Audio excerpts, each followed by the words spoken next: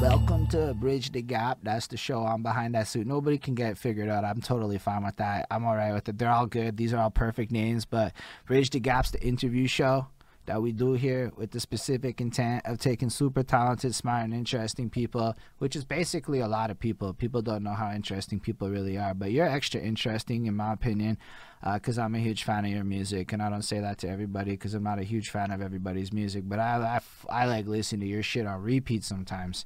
That doesn't happen to everybody. No offense to everybody else out there. So like it's a huge pleasure to have you here, like for real, real, reals. I seen you Thank perform you. live. I know you kill it. So all that to say, what we like to do is take people that are fucking fire like you, like, and go through your life and learn all of the knowledge nuggets that we can, because your life is probably not boring. You know how I know? Because you're here. We're talking. It can't be boring. Nobody goes on an interview show if they don't think that their life had some interesting. You know what I'm saying? For sure. And so it's such a pleasure to have you here, Serenity. My name is Holden Stefan Roy, for the sake of it all. And I don't know, it's just cool. It's just great. And just so you know, we'll have like your links in description and all that shit after and blah, blah, blah. So everybody's going to follow you and all that good stuff. But on that note, are you okay with me starting with my token story first question? Of course, absolutely. It's your show. You got to do what you got to I know, do. but I also ask it like that Don't even every ask time. that But I question. ask it every time now. It's part of like the, you know how like it's like a track in my head. Like this whole thing is like a little track, like a song. So that's part of the song. That's like the intro clip. As we move into the Got you. part where I'm like, yo, so one time my girlfriend is washing the dishes and shit, and she's bumping that Black Eyed Peas shit, that I got a feeling, ooh, that shit right there. And she's like dancing around, and she's fucking bopping, and she's washing those dishes, and I'm like, yo, this is chores music now. And that's fucking funny to me because like once upon a time I went back and yeah, we were in the clubs. I'm at the right age where 2 in the morning's coming on and we're all in a circle, fill up my cup, you know, we're all doing that shit because we faded. And I'm like, wait a second, that used to be club music, and now the shit is chores music. I've called it mom music before, exercise music. These are all acceptable terms in my head for that kind of music. But it used to be like club music, which made me have this crazy epiphany. All that club stuff you're hearing today, that's just future chores music. It's just what the people, the future, are going to be choresing too. And then you go back in time, right? That's what happened to me because I started going, yo, wait a second. When I was like five and shit, there were all these vibes around. So like my mom like we had those really shitty disco tapes. I remember them vividly, like the $2 knockoff ones where it wasn't the real songs, and she would play these tapes in the car in the fucking house, whatever. And then like my dad had all the Zeppelins, and I remember Krista Berg in the cars, etc. So like it's just all sorts of different vibes going on, and I'm starting to realize, hold on a second, like, yo, that means that the musical journey for us, that shit's not like at 12, whatever, my first favorite song. It's not really there. This shit starts like way, way, way back when you're like real, real young, like five, whatever. I don't know. It's an arbitrary age. But like back when you're super young, you have zero fucking control over the sounds in your life. It's really just your family or your That's true. circumstances or the radios or whatever. So I think it's always fun to start with that. Why don't you tell us what it's like to be like the super youngest Serenity you can remember, and the sounds of your life, the technologies, just describe it all for us. Wow, that question. That's loaded. It's lovely. Nice intro, BTW. Um, wow. Okay, so let's go back to Little Serenity. Little Serenity is probably not waking up to, but maybe around the afternoon, kind of vibing to, like you said, without a choice, to soca music. Okay. I'm my mom's Trini, my father's Jamaican. So, soca music have to bump and play inside the house and thing, you have to get on and all kind of thing just to, catch the vibe. So the only reason I So have any idea what you mean is because of Pre Chankobia and his Thank God It's Soca Fridays, and then I started watching that, and so I kind of know what you mean. there you go. There you go. So that's it. So Trini vibes, Trini energy, also a lot of reggae too. Once again, because of the Caribbean mix.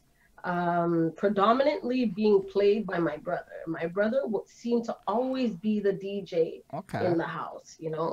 like even to the point of like blaring the music out the windows because he's trying to get the rest of the world to catch his vibe too, you know.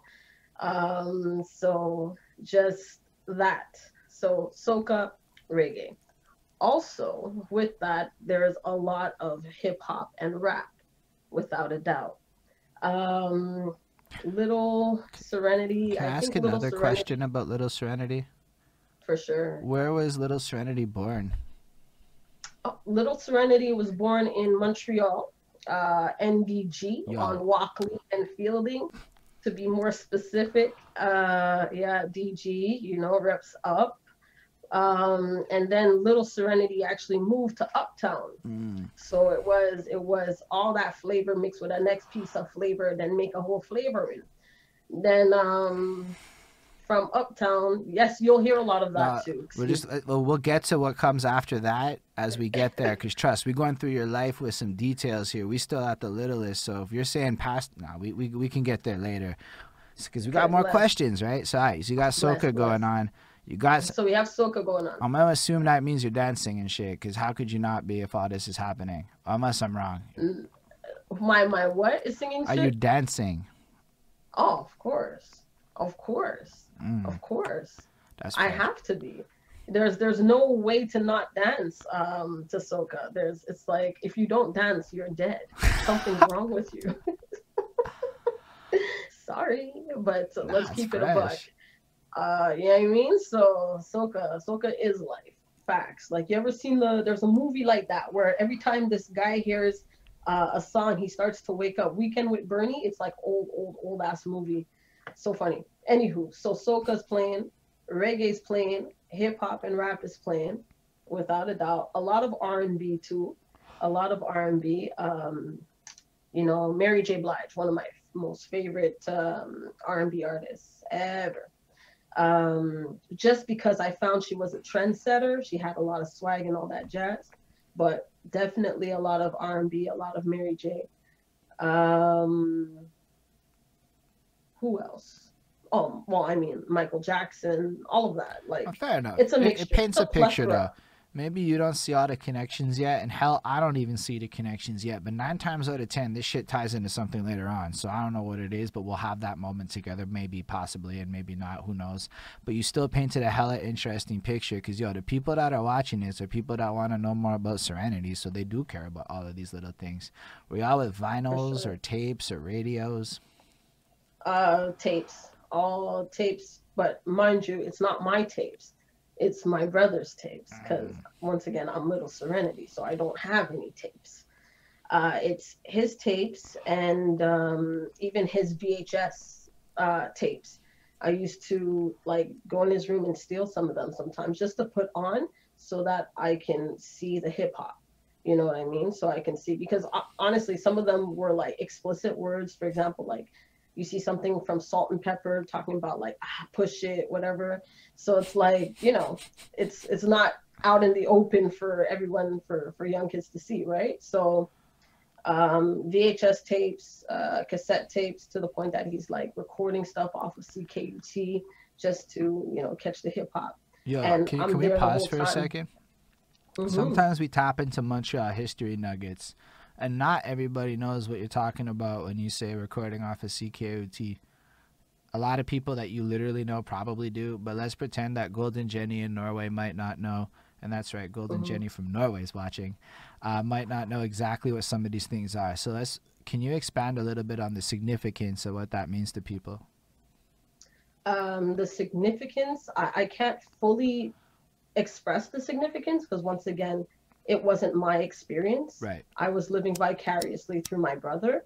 But I think for him, recording with tape off of CKUT meant patience and really diving into the music because he was trying to basically create his own mixtape from what CKUT was playing on the radio. So as CKUT plays, he presses record and he does whatever he does. And then all of a sudden we have what was once a blank tape, a mixtape of hip hop and rap. So you know what's really cool So about your version of that answer is because everyone else was the one who did it. I've never heard I somebody didn't do it. describe somebody else doing it before, and I thought that was a coolly insightful thing. So just I want you to know, thank you for sharing this shit. To me, it's all No problem. mad fucking interesting. At the time, was it the only hip hop station that Montreal could get that kind of thing? I don't know. I think so. I think so. Honestly, I'm not 100% sure. Um, but because it seemed to be his go-to station, so definitely it's a good possibility that it was the only station. Yeah. Fair enough. I just ruled it because my girlfriend asked the question, and in my life, it is ask the one she asks because she's in the next room and shit. You know. Okay. No, but no, you're doing wonderful. This is really great. I'm really appreciating everything you're sharing. Um, but yo, next up, I want to know just do you have interest when you're super young in like being a singer, rapper person? Like, are you already interested in vocals when you're young? Any kind of performing happening in your life? I was always kind of the class clown, but like class clown versus good girl slash nerd. So it's a weird mix. So I was always doing some kind of pseudo performance in the sense that at one point I was trying to dance like Michael Jackson. I'm not doing it in the class necessarily, but I'm doing it like maybe at recess or something like that. I was always poetic. Um, Definitely learned that more about myself concerning that in high school. But also as far as performing, there was no like actual stage for me to perform on. I was just doing it at home, being silly amongst friends, that kind of thing. Yo, that's dope though, because what I've come to see is that a lot of people who did stuff like that when they're young are mad skilled when the time comes to hit that mic the first time. Because actually back then they was clocking those hours that they didn't know was clocking hours. So it's super interesting to hear this kind of stuff. Like I'm not saying any of this facetiously. I do this all the time because I fucking love hearing this kind of stuff. It's like, how did Serenity become that amazing? And this is part of how she became that amazing. Because when she was young, she was fucking out there practicing her moves on the slide. But yo, think about how much complexity went into that. You were already practicing context, time and place, awareness. Like, yo, there was a lot that you did in that little story if anyone stops to really listen to it. Yeah, there definitely was a lot. And there's a lot of influence. So the influence from, like I said, hip hop, soca, reggae, it's all more or less stewing up, turning up into this being. So it's all about your environment and what you're seeing, what you're soaking up.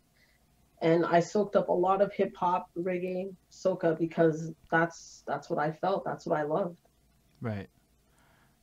That's amazing though. But I was also Yeah. like just the fact that you practiced being a performer so young already and had that bug in a sense from when you were youthful.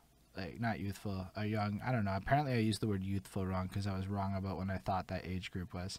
So I'm trying to, stamp out some bad habits. Anyway, I just stumbled through it. It's the first little bit. It's always like this, and then the next thing you know, we're fucking flying through your fucking accolades and wins, and everything's amazing. But yo, it starts with youth or youngness or being like a little one because then it builds into now. Usually, the next phase of your life is you have all these influences around you. You're soaking them all up, and then usually what happens, and maybe it's different for you exactly, but people get like this moment where they attach to like a song, and it becomes like different. Like yo, I fuck with this. Like this is good, and it just music changes, and now it becomes more something that's yours, and you are in control of that ship at that point. Do you remember that Mm-hmm. moment in your life? That was my like high school years, and that's when I was more on the R&B tip. And that's when I would like purchase every Mary J. Blige CD. Um, so it was predominantly hip hop and R&B. So a lot of Mary J. Who else? Who else? Who else? I would do a lot of mixtapes too, like slow jams. Um, and then have sound clashes with friends. What do you mean?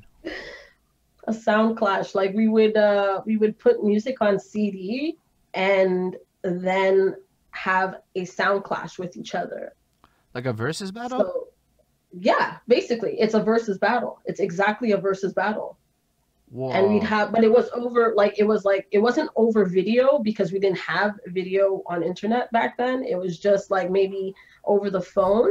So you're playing the song. For example, I would choose something like, I don't know, My Life, Mary J, or Real Love or some shit, and then they would counter back with like Faith Evans, was When I Get You Home, or then I'd counter back with like Total, like other artists that probably you guys don't I know, know who but Toto is.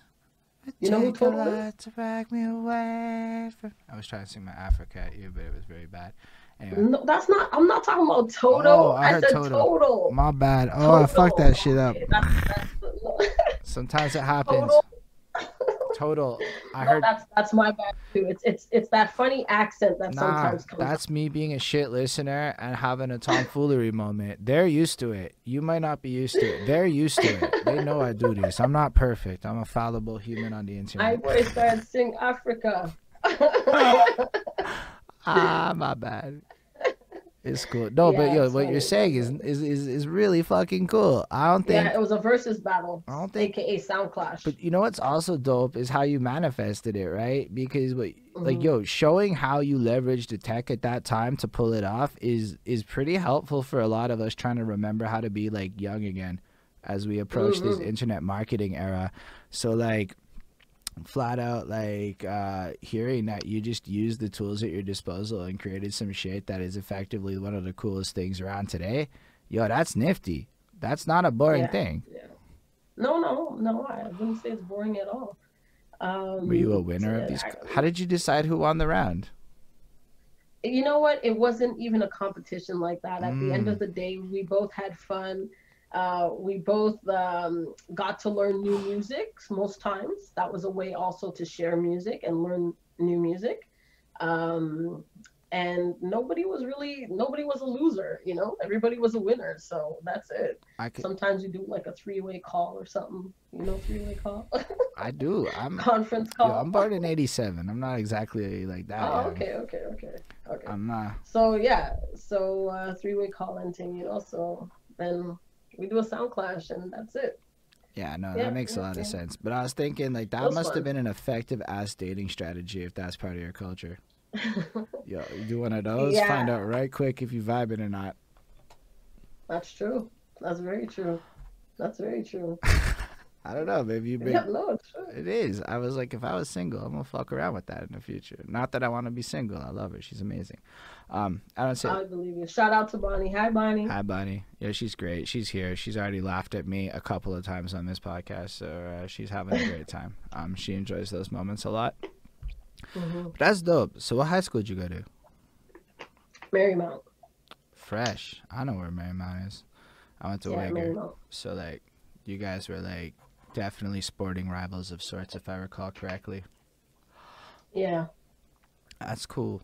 So, when you yeah, was in yeah, high yeah. school, did you start to be like, I'm gonna get into music more seriously, or were you writing, or also did you have interest in other elements such as the drawing and the production side of things, or the DJing?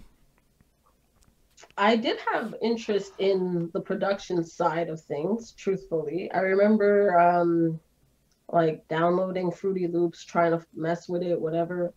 Um, See how this works, see how that works, and trying to figure some things out, seeing if I had a touch to it or not. Honestly, I gave that up. I was like, no, that's not for me. I already knew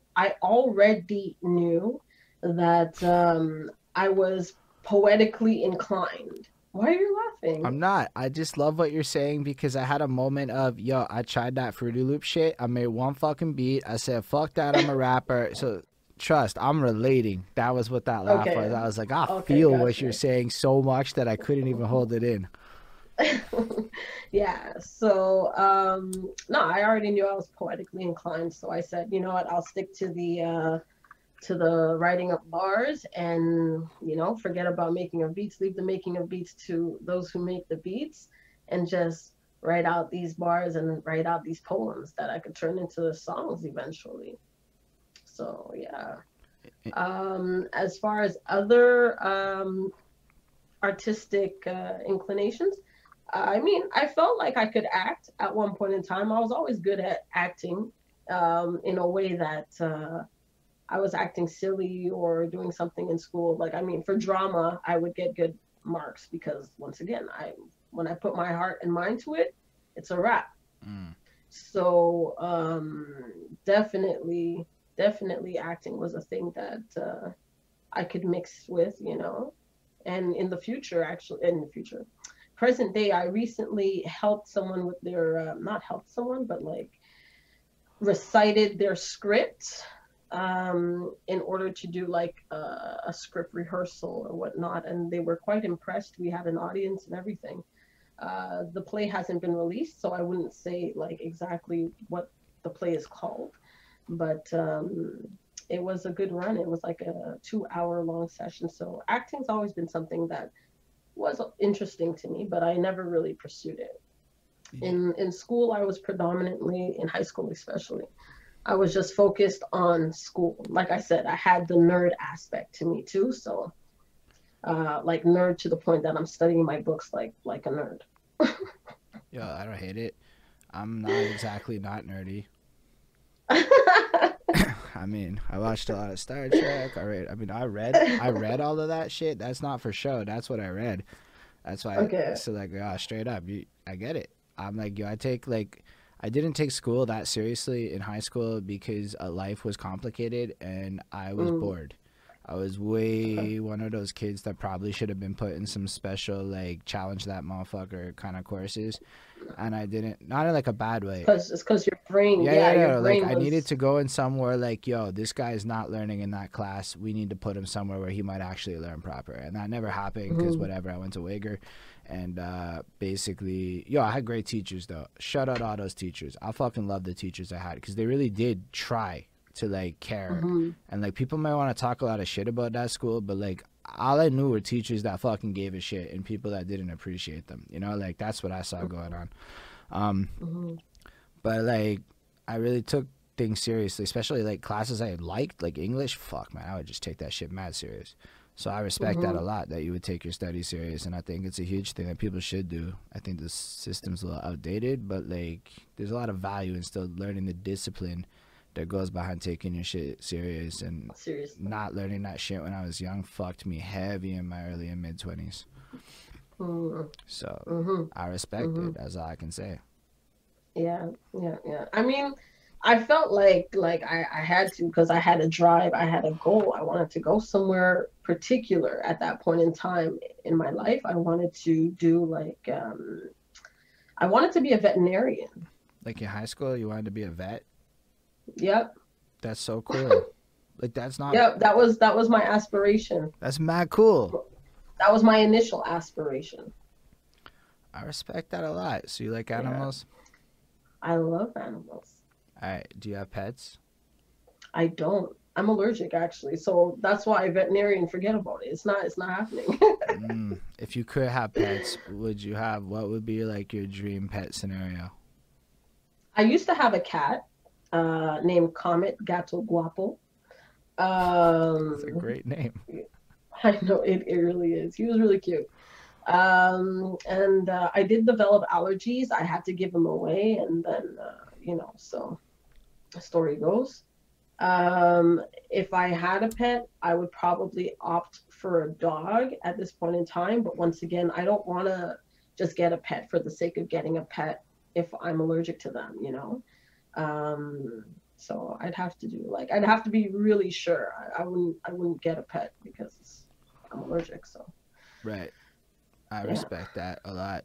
But my primary pet would be a dog. Is it like bad allergies, or like? And I'm not saying that not to be facetious, because there are layers to allergies.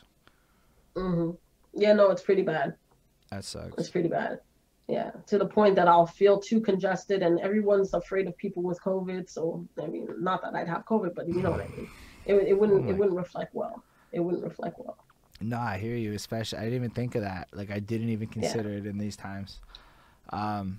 So like, I guess then you finish high school without really taking music seriously at that point in your life as a creator, or do at some point in high school do you like, oh, nah, I'm gonna start writing songs, are you writing poetry the whole time, or?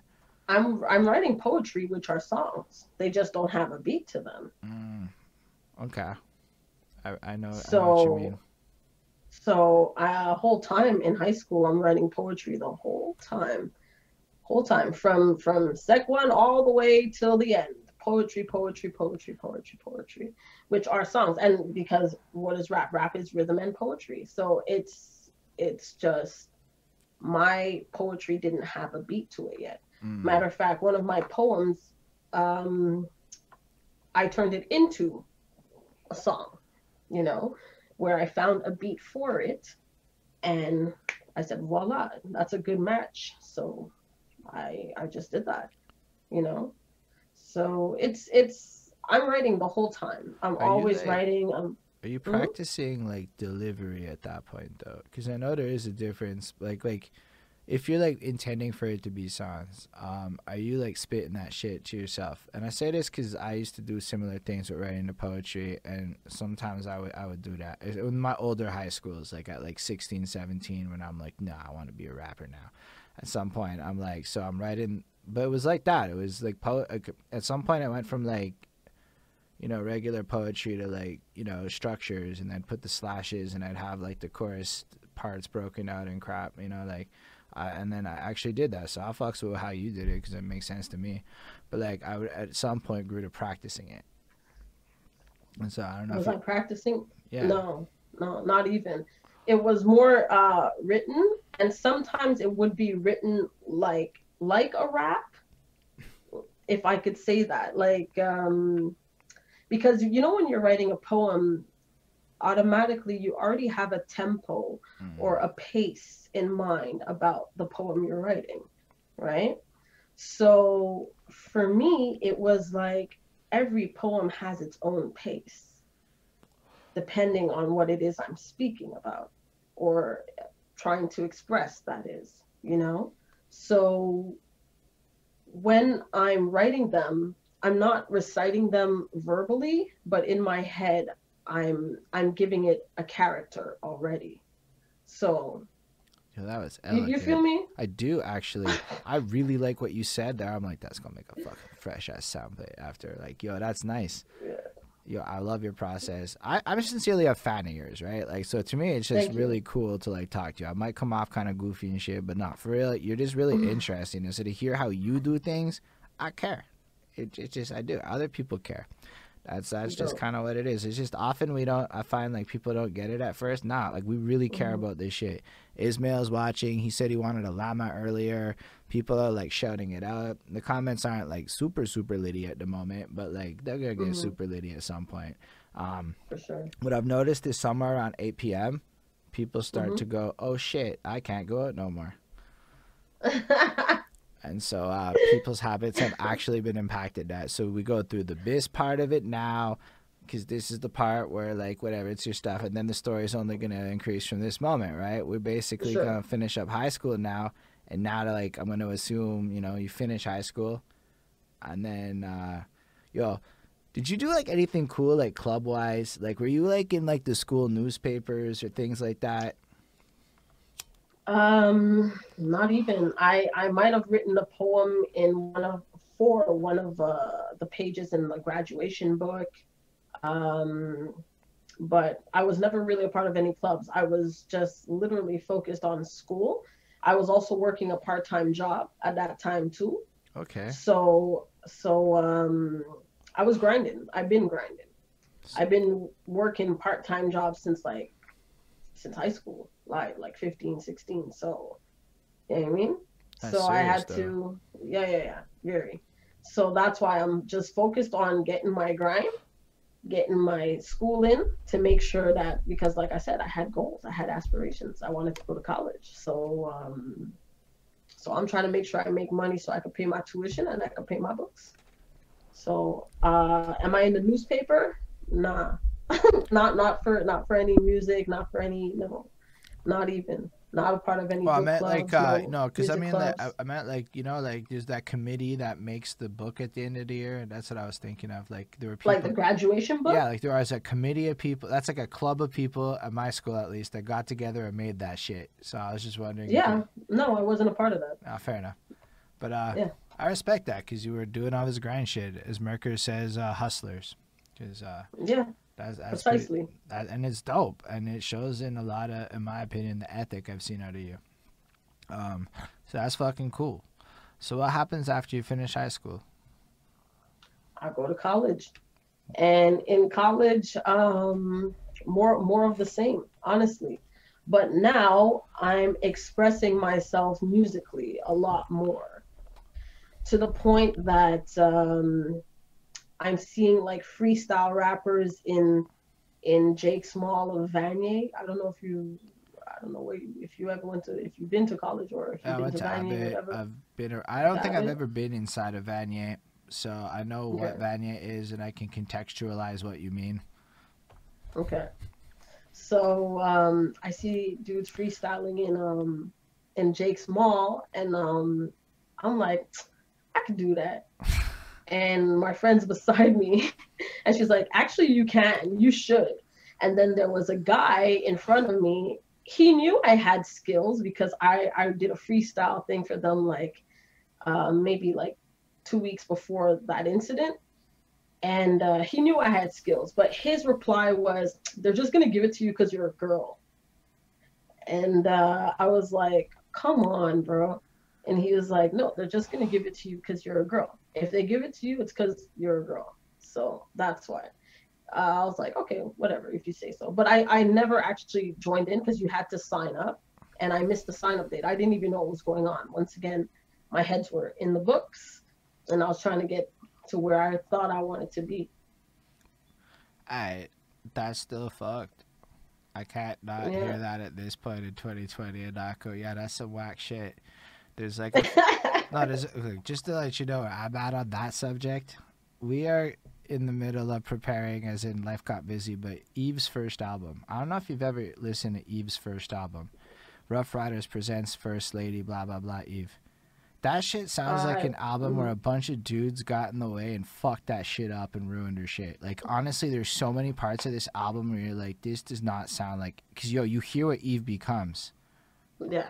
And you're like, nah, Eve did not get what the fuck she. Nah. Like, why, also, why do all the albums have Token Dude at the beginning? Like, have you heard, like, the first fucking Remy Ma album? There's a guy that hypes her up at the beginning of the project because that's what they did, right? There was a guy who had to hype up the lady on track one of every debut album. I don't know why. I mean, I do, but like, so this always happened. And then I don't know who the fucking guy on the Remy Ma album is. We couldn't figure it out. We couldn't find this guy's name. And I'm like, yo, think about that. Nobody knows who the fuck, or at least I don't know who the fuck this guy hyping her up is. But we think Remy Ma is like a fucking goat in media these days. So I'm like, that's fucking nifty, no? Oh, and as my Benny threw in, Eve, Missy, Lil Kim, like all of them had this dude on track one. A lot of the times it was in fact Busta, but like, and they all just like, yo, this girl's dope. Like, yo, why did you like? Now it seems like maybe kind of weird to people, but when you say something like that, yo, Remy Ma's first album comes out after you started college, right? So like, hip hop is clearly in that still climate, and like I don't know, man. Like I saw this interview with you right before this, where like dude's like female rapper, and I'm like, that's weird. Like it's not necessary to say that to people. That's how I feel about this. All right, like you're one of the dopest MCs in the city. All right, toe for toe. Thank you. You can go like fucking hands to anybody. Like yo, you murked the freestyle last week. She came in, she busted the shit. And everybody knew Serenity stole the crown that night. Okay? Like, there was no contest. Nobody doubted. Cool Man Logan's willing to admit it, maybe. We don't know with him sometimes. It is what it is. But, like, everyone knew you stole the crown. And, like, you don't need to say it like that. And the thing is people don't know that I did a lot of album reviews. I've been watching hip-hop media for years. Trust, this is still a thing. Where like this female rapper to the point where like Meg Thee Stallion can't even make a fucking song without being scrutinized funny for having a couple of wits. Like yo, Oh my god, it drives me nuts. Okay, like once you become like aware of it and you start seeing it everywhere. And I'm not a lady, obviously. I don't have to go through this shit. But at least I can acknowledge to you publicly that it's a real fucking thing and it's kind of fucked up. No, it's definitely a real fucking thing. It's definitely a real thing. Um, I mean, you mentioned something, the fact that all these female artists have to always have the accompaniment of a man in order to come out on the scene.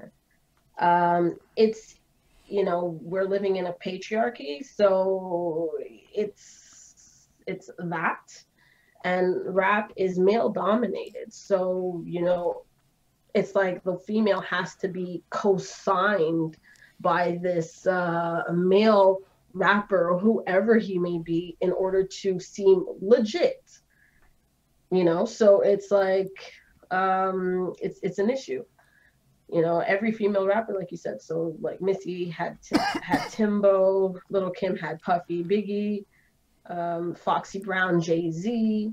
The list goes on. The list goes on, and like to the point where they would like look for their girl because it became fashionable to have like a woman in your crew. I don't remember which one of them, but that's why they quit the group. It may have been Eve, it may have been somebody else. One of the stories, that's why they quit. It was like, yo, I was just like, that's some fucking bullshit. I don't want to be your token, whatever. And then they expect you to play a role. So it's not even like that. Like, they write your anyway. It gets real deep when you go into it. That's the other problem, though. You're saying it, Holden. That's the other problem. They want you to play a role. They want you to play a role. So they're getting you in order to. They're getting the female of their choice in order to have her play whoever they want to reflect for their company or for their label. So. It's a real thing, and you're not allowing the artist herself to be the artist herself because they want you to play this constant role, and they start the ghostwriting. They start telling you how to be, how to dress. So we're missing out on so much of talented individuals because they're always trying to label them and box them in. I feel like I don't fully know. Personally, like, I would be lying to you if I were to like fully say I know, but I've definitely noticed some things that are like, yo, this is weird. So like when I see Scotty Beam talking about supporting women on fucking Twitter, I'm like, yeah, maybe she's got a point. Because I watched State of the Culture where Joe Budden didn't react real nice to her. Maybe she had a point. Maybe Joe Budden didn't like the point. Then she stopped being there. I'm like, that's interesting. I don't know what happened. I don't know. I think she quit. I don't think it was the other way around. She seemed to have, like, stuck it to them proper. But, like, I don't know. Like, some of this shit gets kind of fucking weird. And, like, then you see a Tierra Whack, who is one of the most interesting artists I've ever encountered. And you're like, nah, nobody's telling her what the fuck to do. She's just being her. And it's kind of like, it's not really my cup of tea. But my girlfriend loves Tierra Whack. I don't fully get it, but she fucking loves it. So I'm like, yo, look at that. Like, if people let people be, maybe, like, more people could get, like, connecting to shit that means something to them. That's it. So just what I was trying to say before, you just reiterated it, because you're missing so much of the individual by boxing them in and putting them on the label status as to how they should behave and how they should be, Well, sorry, no, you don't know. You just told me you don't know. I barely know. That's why, but you know. That's why it's cool to have you here, because I feel like you're more willing to speak on it than other people might. Yeah, no, definitely. It's something that's it's a problem because it also diminishes the artist herself and the value of the artist herself. You start hearing that, oh, she has a ghostwriter, she doesn't even write her own stuff. This, that, and the other, it diminishes the value, the authenticity. Yeah, that's actually kind of big, right? Like, so if I understand correctly, like, you in this context, you get signed, hypothetically, big chance. The next thing you know, they're like, yo, you gotta let this dude write your shit. Then it comes out, because it's kind of illegal not to put that credit somewhere, or maybe they do it. Maybe they do hide that shit. I don't know how much they follow the laws with that kind of stuff. They probably do hide that shit. How many ghostwriters do you know of? and you know a lot. So, Yeah, it's a fair point, eh? I really don't know mm, what's going on there. I suppose you can sign the no, rights away if you really put anything in of a course you contract. can. I had to You can think do that through. anything apparently. Um, or Yeah, you can just because as soon as you put it in the contract, you're like, it might be exclusive, non-exclusive, depending on the words they use or how they mm, state the agreement. They could write it off. Definitely. Definitely. yeah, it's true though. That's it. But I come to think of it, there's got to be a whole community of ghostwriters up in this city, and nobody's told me a damn thing about a damn thing. Yeah, I'm gonna fucking look for it. I probably won't tell anything because, but I still want to know. But like, that's nuts to think about, eh? You could make a whole career off of ghostwriting if you write that well. Yeah, I wanted to look into it once, but I'll be real with you. It was a real fucking, and then I got high kind of moment in my life. I was a lot younger, and I cared a lot more about smoking weed when I was younger. Uh, Got you. I I might be smoking weed now. It's not the same thing in 30 somethings. You know, it's a different reality here. Um, but like, yo, meticulous just pops up. There's tons behind that suit. I get the feeling I'm gonna get this call after. Let me get. But basically, that's so fucking nifty that there's that many ghostwriters. I never even looked into it one time. I'm like, yo, it's not that hard to Yeah. write a song. Like, it's not that. It's not. It's not. But it depends on what the label's asking you for. Can you write what they're asking you for? Can you write something that'll appeal to the masses? You know? Are you writing something that can appeal to a specific generation they're trying to target? Because nothing is done for nothing. Nothing is for nothing. Yo, I love what you're So saying because what I'm hearing, because if you're a writer, all you got to do is find the right label that fits you, not the other way around. yeah, That's dope. That's a nifty fucking yeah, play. That's a play I never thought of before this conversation. yeah. Woof. But if you're an even better writer, you can work for many labels. That's true. But I was just assuming it at like, well, I'm not even talking about myself. Like, it's just kind of my brain goes abstract with it. Like, yo, this is in because even like the shittiest one style, like all I can do is this writer can still find a person willing to buy that shit. Yes, yes. But if you're versatile, you can be dropping bombs everywhere and nobody knows.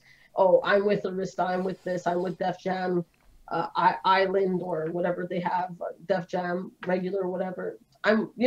You could be with whoever because you know how to write that well. It could be a very lucrative career.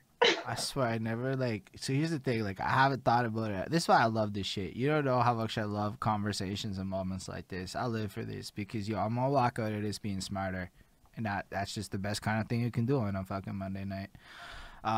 Now I True. have Meticulous and Merker both talking about how there's more money in writing like that, and I'm like, when you got two producers jumping in there, producers know about money, right? More than I They, feel like me as a rapper knows about money. So like producers are just all like, so when they talk about, I'm like, and Serenity saying it, that's a lot of signals saying this is some interesting, and it's not necessarily even for myself. It's for like who the fuck's watching this and maybe gets inspired and now wants to be a fucking ghostwriter. there you go.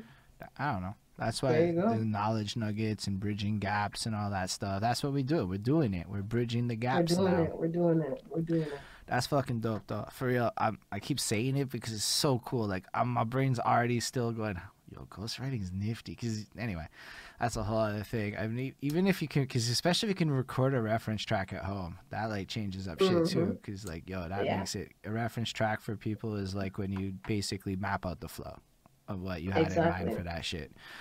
Exactly. That makes it even better because now you're just giving them everything they need. All you have to do is copy paste.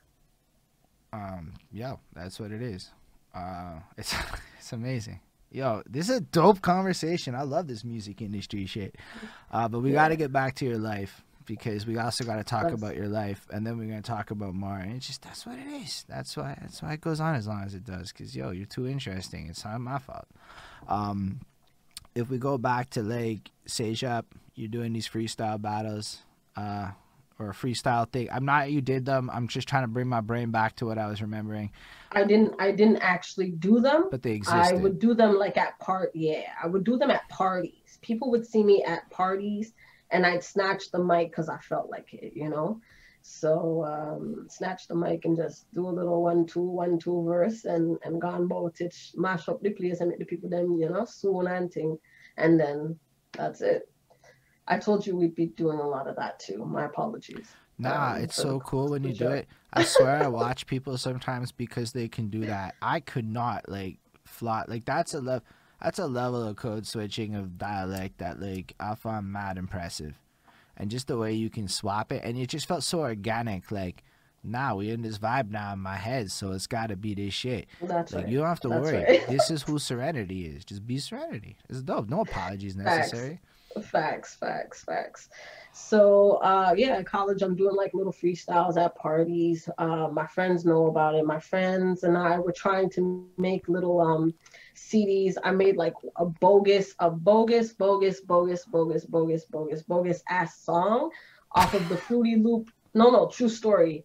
It's so many boguses, it's not even funny. Okay. I made a Fruity Loop beat and the beat, like I still have the song somewhere. Don't ask me to play it because I don't really know where it is, but I have it somewhere. And I made a little beat. It sounded cute, but it was on a Fruity Loop, not compressed, all weird. And anyway, I decided, yeah, let's record this and let's send this to, I think, who was it at the time? Virgin or Mix 96 or Hot Q90? I don't know. We tried to send it to somebody. And the person was like, it's not up to standards. But they did reply. So that was all I needed. The fact that they replied and at least said it's not up to standards told me you have to do a lot better. And like I'm rapping on the song and the beat is just awful because I was feeling myself. I was like, yeah, I could do this. And no, I couldn't make that beat. And the flow was okay still. You know, I always had flow when I rapped. I always had swag. I always had bars. But it was just the beat was horrible and the recording. I think I recorded it off of a MP3 player or something weird like that. And I don't know who told me at that time that you should send that into a radio station.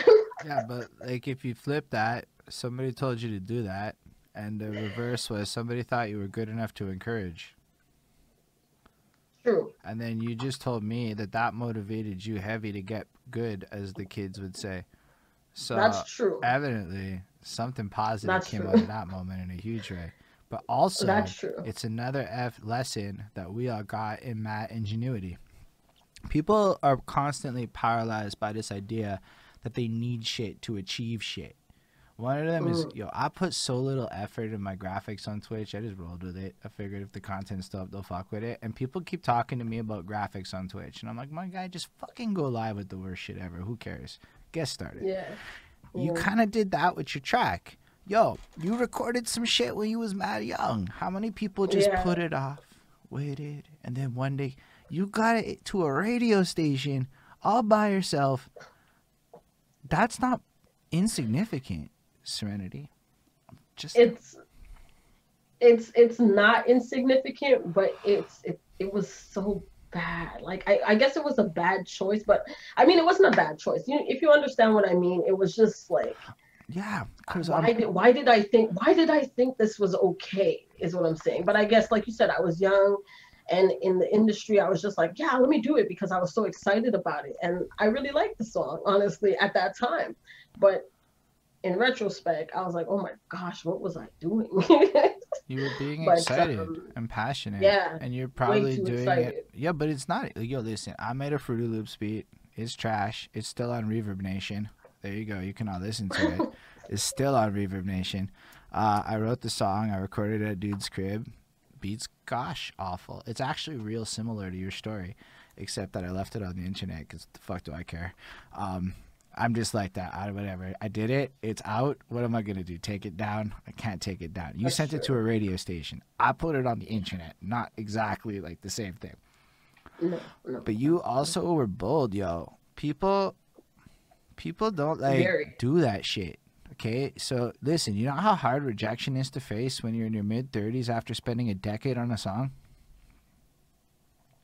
Imagine you chose that route. True story.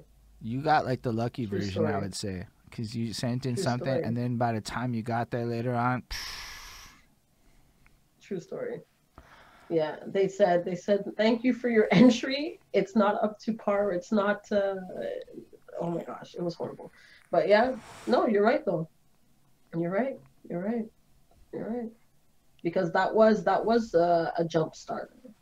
You know, that was a jump starter. That was a kicker I for know sure. for me, having the reaction to how shit that beat was made me decide that it might be worth it to find people who made beats. I don't know. You seem to have. I got the feeling that it was a little bit of a motivation for you to go, maybe I'm not the beat person. Definitely, definitely. That was a jump start for learning about producers, even producers in Montreal, going to shows to perform. There, if I'm jumping ahead a little bit, there was what was it called? It was a cipher battle, or just a cipher, where we would use the beats of Montreal artists, just like you did in your last Oh, live. wow! Somebody did Um, that already? oh yes, I had no idea. but in person, in live, like Yeah, in still, a to me, it's just like this is replicatable in the in life. basement. Holy crap! Yeah, Who yeah. did that? That is so cool.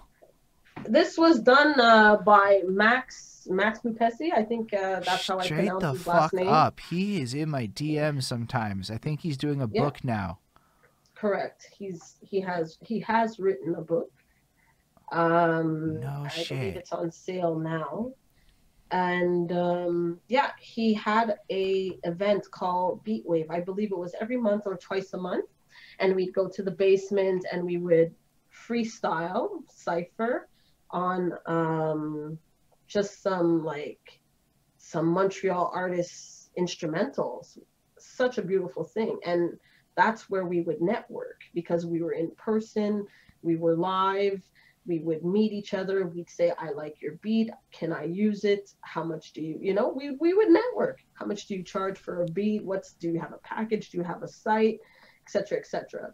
So we do that. And that's more or less where I started to develop my voice. Mind you, I always had the flow, because the flow is in here first before it comes out. So, but it was just developing, like the networking, and just working with people and freestyling, catching the vibe. Yeah, I yeah, mean, I yeah. like literally know because like I feel like you are straight up describing what we're trying to put together back in the day. Like Yeah, it has happened. I mean, Matter of fact, I think he was still doing it up until COVID. no shit. I had no Yeah, idea. Like straight yeah. up. Like I've known him for a minute, but like I don't know him, right? I think he brought Locksmith in and I met him Yes, at he did. I went to that show and that's where I Yes, he met him. did. And then he Hmm. thought I was a comic. And I was like, I don't know what made you think I'm a comic, but we didn't talk a lot after that because I told him I'm a rapper. And then Okay. I'm like, Well, were you being funny, Holden? Because I you like you have busted this you like have nah straight up. I jumped on the bombs over Baghdad beat and ripped that shit proper. Okay, how the fuck you gonna like? You know what I'm not trying to be disrespectful, but literally that's what I mm, did. Bonnie was there. That shit got used in footage after of me rapping with his little water. Like I'm holding a water. I'm like, how did you get to comic? I'm so okay, confused. Like, okay. In and that then sense, you go okay. click on my social media. I have, like, I'm confused. I'm not saying it's implausible. Maybe I'm a funny dude. I don't really think I'm funny. People keep telling, I don't really think I am. So that You means don't it's think you're funny? whatever y'all find are funny is not shit I'm doing on purpose. I might do more of it Okay, because I feed off the reaction of people. But like, okay. if I try and be funny, y'all are like, fuck off. And you give me like dead ass terrible looks and shit.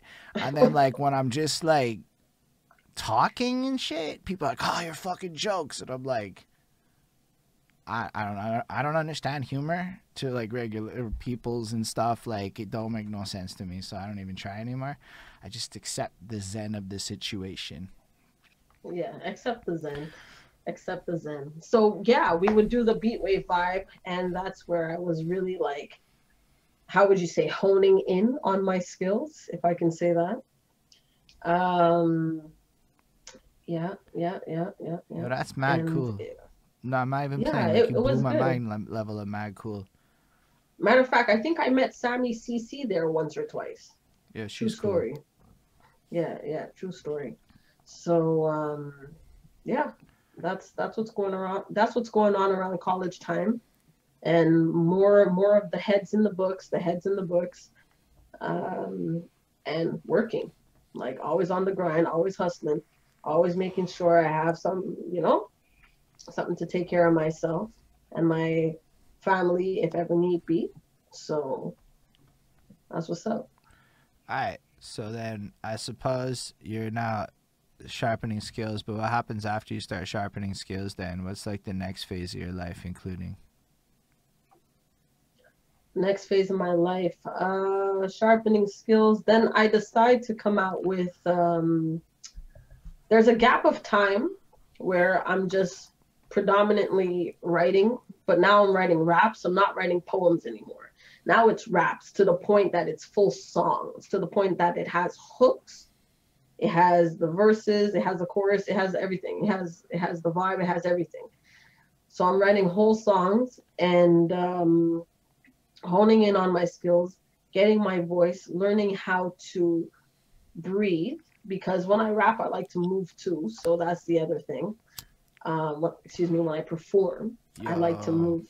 So can you elaborate on that I learned to breathe thing? I know exactly what you mean, but it's one of those things where people who have no idea what you're talking about really don't know what you mean. So can you elaborate on just breath control and how important that is a little bit, all that good stuff? for sure, when you're performing, especially if you are a performer who likes to perform, dance, and have a lot of movement to your story or to your music, you have to know how to control your breath. Even if you're not performing and dancing, you have to know how to control your breath for every word and rhyme that you're going to spit. When the whole world's boy, Eminem, decides to spit his tracks where he's spitting, I don't know, like 7 words per second, he has understood, and he has figured out, he has decoded breath control to a point that is um, exceptional. So you have to learn how to control your breath with the words that you speak. You know, How would you if practice I that? I, I don't know how to. How would you practice that? Like, let's say, how would you like suggest to somebody else how to improve on that shit? If I could tell them how to improve on it, just rehearse your songs. I mean, or rehearse songs of individuals that rap quickly, perhaps. I'm not too sure, but I guess that would be my best advice. Rehearse, rehearse the fast rappers like Twista. If you ever try to, rap a Twista verse, you're gonna get a tongue tie.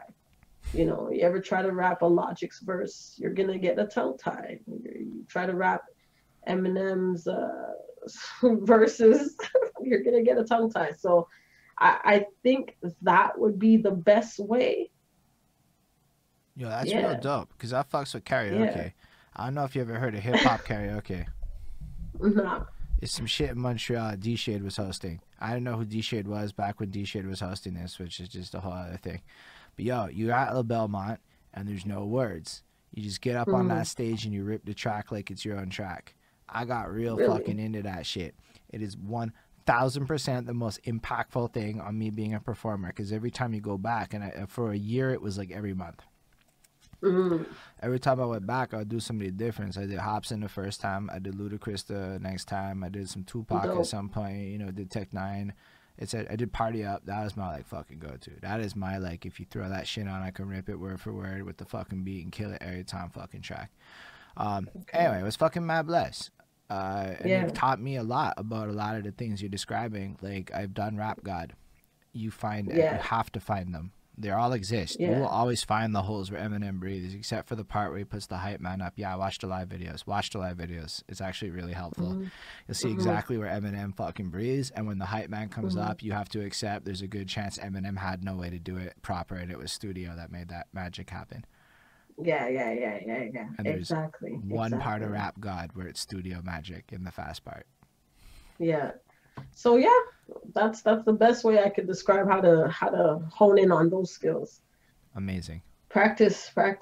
Look at your the artists you admire, you know, and look at the ones you want to be like in the sense of rap flow. You will find out how to control your breath in that sense. For me, it was like Busta Rhymes. You know, I love Busta. He's one that I really, really do love. And you know, he's been having that rap flow, and since I don't know 19 how long, like 19 whenever he came out, like 1989, I don't know. Yeah. But it's a long time ago, right? So it's nothing new. So he's definitely one of the rap gods, especially for the fast raps. That's, you know, he's double timing, triple timing. He's just going. It's crazy. No, it's for real. I love Busta Rhymes' flow. Yeah. He was straight up from that Scenario remix to like today doing it proper. But what's cool about Busta Rhymes is that he's also able to do like the calm, slow regulars too, and he would mix that into it so that you got a complete package on a Busta project. Mm-hmm. Speaking of complete package, one of the things I really do appreciate about Busta is his Caribbean influences too, right? Okay. So, you know, he's a Yardie, so he has that influence, and you can hear it in his music. Also, he was like one of the first artists to really mix and mingle and incorporate other reggae artists in the hip hop scene, you know? With his remixes, like with Bounty Killer, and who else did he do a remix with? Benz and Beamers. Yeah, Bounty Killer, I think it was. So yeah, I really appreciate him. So when you talk about completeness, definitely I love how he's definitely an artist. but I love the angle you took with that. That's huge. I see where your heart's at. Yo, so people don't often think a lot about the roots, right? And so for you, it's like Busta Rhymes is from this place, and in his position, he made sure to bring where he's from into this thing to give it a chance. So, you know, that's where your heart's at. It's in the roots of the situation. And I think that's fascinating. That's why I wear this hat, right? Like, because I realized, like, yo, I might go talk to some people. I should at least wear the hat. Let people see where we're at, you know? It's what you're doing with your shirt. I think it's true. It took me a really long time to learn that lesson, though. So to hear how important it is to somebody like you is really big. You know, you have to like care about where you're from and make sure that your past is like reflected accordingly. Definitely, but definitely, I'm with you on that 110%. But also, it's not just my roots; it's the roots of rap. Period. Ooh. Rap was created by a Caribbean gentleman named DJ Kool Herc. He's Jamaican, of Jamaican descent. So it's not even just my roots. It's the roots of the thing that I'm in love with. So no, that's big. Those are some big ones, man. Like, that's where, like, yo, my guy Ismail just dropped my knowledge nugget emote on that, because it's big facts. Sometimes I don't think people even stop to think about how far back hip-hop goes. People, like, if we want to just pivot to it, like, when people talk about the golden era, like, it's like the original hip-hop. It's like, it's kind of an expansion pack, if you think about it. yeah, It's not really yeah. the original. The original And I've gotten the pleasure of talking to a few New York cats who told me about growing up in Bronx and Harlem and some shit. So I got to hear a little bit about the parties and how the shit was just everywhere on the streets and da da da. It wasn't really like MCs in front of a stage rocking shit. That's the expansion pack to the culture, in the way that other things were expansion packs to it. So I love the way that you bring it back to it, and then you correlate it to that, because I didn't think of that, and I probably should have thought of that. Yeah, I think it's an important factor that gets overlooked quite too often. And you know, like you're talking about bringing it back to my younger days, I remember going to New York. I was like 9 or 10, and I fell in love once again with the hip hop scene. You see hip hop everywhere. You see rap. We put on the TV. In Montreal, we don't see none of these things. We don't see none of this in Montreal. What? We are watching all kind of thing because it's their culture. And we're in the same decade. We're in the same time frame, but Montreal was, I don't know, we were just quiet about rap. You know, I think rap started to become popular the last 10 years in Montreal, to be very honest with you. I feel that way. Okay, no, yeah, I see what you, well, I think social media put a spotlight on what was happening. That's something that was possibly hidden. But there was... But to say that rap was nurtured in Montreal as it's been in other places, absolutely not. Not at all. So I remember going to New York when I was like 9 or 10, and we went to a Blocko. A Blocko, if I don't know if you know what a Blocko is, but a Blocko is like a street party. It's like an organized event. That's a street party. They have kind of like when we have Under Pressure. Have you ever been to Under Pressure? Just the last Montreal? one. The last one. Okay. But no, I know what it is. So I'm with you enough to like follow what you're saying. Yes. Okay. So we went to a Blocko, and it's like it's a whole party. DJs are spinning, and sometimes there's more than one DJ from one end of the street to the next. So we're vibing, we're dancing, and I'm also vibing and dancing at 19 years old because this is grand. This is like, what the hell is this? I love this place, you know? And I think that's when I honestly fell in love with New York. At one point in time, I was like, this is the spot, because you feel the energy, you feel the culture, you feel, I mean, I felt at home. I felt at home, and I felt like, you know, it was such a good time. You're hearing music that you cannot hear in Canada, in Montreal, and you're just feeling that energy, the hip hop vibe. You're seeing the clothing, you're seeing the fashion, the cross-colored shirts at that time. You're seeing all kind of stuff. Like, it's crazy. It's like it was really dope. Like, just, you know. So once again, like when I say I'm like soaked in hip hop, like I was in that experience. I was in that vibe, seeing the turntables spinning, seeing the b-boys dancing, and this is me at a young age, just witnessing So cool. this. So yeah, it really was, you know. And then my brother's just like taping everything off of the VHS, because when we go back to Montreal, we want to have all the good stuff, right? So that we can play it on the VCR on repeat. No, for real. I'm following all of this. I'm processing it, but I just want you to know I'm following all of this. This is really cool. Yeah.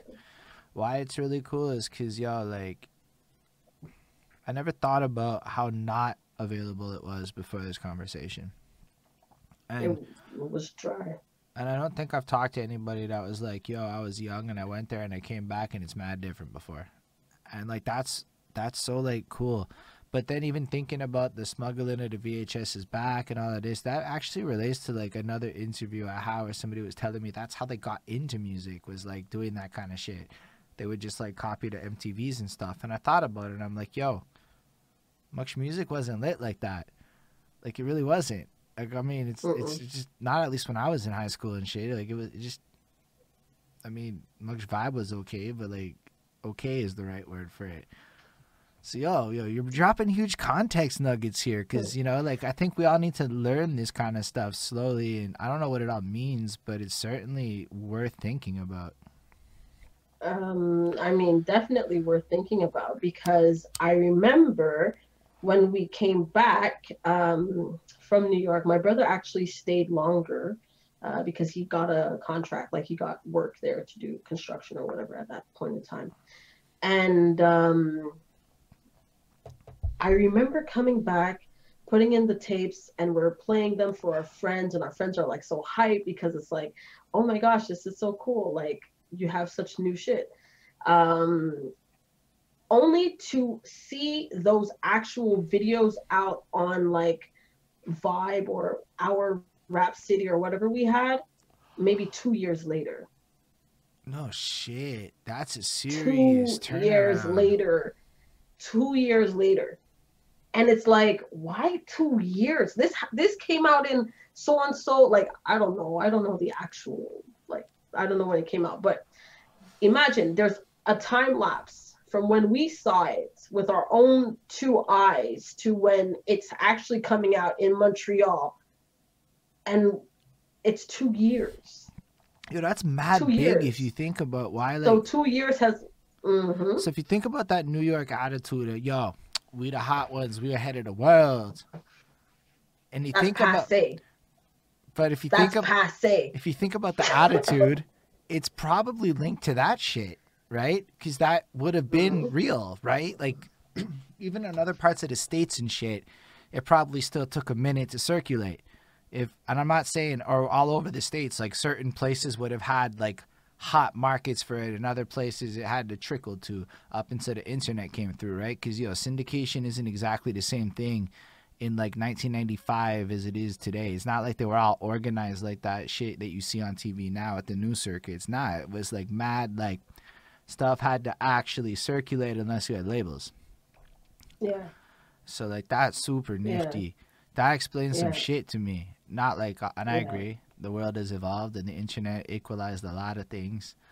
Like, cause exactly. even when I'm like, if you think about like when we're young, albums always had a different release date than the states. Like Canada had a separate release date like the rest of the world. Now Canada gets the same thing because of the internet, and we're in the same time zones. But trust, places Yeah, with different time zones don't always get the same release dates to this day. yeah. But our time zone was 2 years later though. That's what killed me because I was like, why are we only seeing this like now? This is old shit. And It's it literally was like a time capsule is the weirdest thing. It's like, whoa, whoa, whoa. Why are they acting like this is new? We're seeing this on like Groove, whatever it the was channel was on Music Plus or whatever. there was much vibe Um, was like at one point in the 2000s. I don't know about before that. So in the 90s I don't know shit, but in the 2000s it was much no vibe and much much loud. vibe. No, but on Music Oh, Plus, not was the there a Toronto version of that? version. Was there? I Yes. didn't know there was a. Okay, I didn't even know. Yeah, I there wasn't was there watching. was and it was like it was animated by a girl named Varda or another female, I don't know. But it was predominantly in French, but they would play English music videos. Straight up, I Yeah. probably don't know it. I don't know the name of this for Yeah, real. yeah, yeah. So it was at the same time with Much Vibe, and because Much Vibe was based in Toronto, whereas Ontario that is, whereas this one Groove or Rap, whatever I forget what it was called, man, was based in Montreal at Music Plus. So Music Plus right Okay, there in St. Catherine. So I like yeah, Music and Plus. 2 years later, that's the time frame. That's the time zone. Two But years yo, later. So imagine that that's though. passe. That's old shit. So you notice because you happen to notice, but imagine everybody else who's watching this. Let's just think of the next implication. Now everybody acting like this, that fresh and new. Exactly, and that's why I remember telling someone they were like, "Oh, did you see that new thing on Because they were watching the show like Groove Station or Vibe or whatever." And I was like, "Yeah, that's old, bro." And they're like, "What do you mean that's old?" I said, "I have it on VHS. It's old." And they're like, "Oh, That's amazing. oh, oh." So yeah, I mean, and that just goes to show, like I said, hip hop wasn't nurtured in Quebec and Montreal like it is now. Some people will say, oh, hip hop started around the same time in the States, in Canada, excuse me, as in the States. No, It didn't. And if it did, it definitely wasn't nurtured like it was in the States. Mm. So how can a child that's not nurtured grow? She can't, or he can't. So that's the story. That's where we are at now. And that's why now, because it's being nurtured, it's growing. We're gonna have whole live TV shows with hip hop, Fin de Faible. Yeah, You know what I mean? I do. So That's huge, so actually. it's big now, but It's been. I've been telling people for a minute. Is this decade that is gonna be the decade? Like when I say the decade, I think you've actually quantified something that I think people mean, and they've been using the wrong language for. Put it on the map. Been a weird statement to me because I know what people are trying to say, but I think you described it much better. Make it mainstream. As in, like, you go everywhere in Montreal and it's hip hop because people in the regulars love it that much. That is, I think, what everyone's waiting for when they say put it on the map. Is that the city is like fucking around with the music in the way that everyone's hoping for it to happen. And I think you're right, man. Not man, sorry. It's just the flow. I'm trying to like watch my like P's and Q's more, and the only way to condition myself is to almost chastise myself in real time. Anyhow, but it's like on mainstream television, yo, there's gonna be a whole bunch of 6-year-olds that are gonna grow up watching Fin de Fable right now, right? Think about yep. that. That's not like a thing that like fucking existed when we were young. Like I'm hearing what you're saying and really processing it, right? And countering it with that, and then plus all the grant money flowing into labels and shit, and all the hip hop is being used by the Quebec government. I saw an English rapper got paid to do an ad to tell us to stay the fuck home and social distance in Montreal. I don't remember who it was, but I was like, yo, an English rapper got paid by the Quebec government to do his song. That's like a level of shit that you do not expect to see. But I hear what you're No. saying. That's a level of nurturing that does mainstreamify things in a way where it normalizes it more. And I hear what you're saying. I think, and it's fucking big. Yeah. Yeah.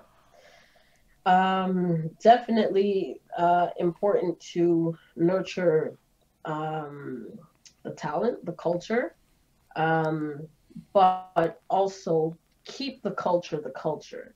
Mm. And the culture has inclusivity. The culture of hip hop and rap has always been inclusive. Even when it was predominantly Black and Latino, it's always been inclusive. So for me, you lose an essence of the culture when you start to make it what you want instead of what it already is. And rap is a giant, so rap doesn't want to be changed.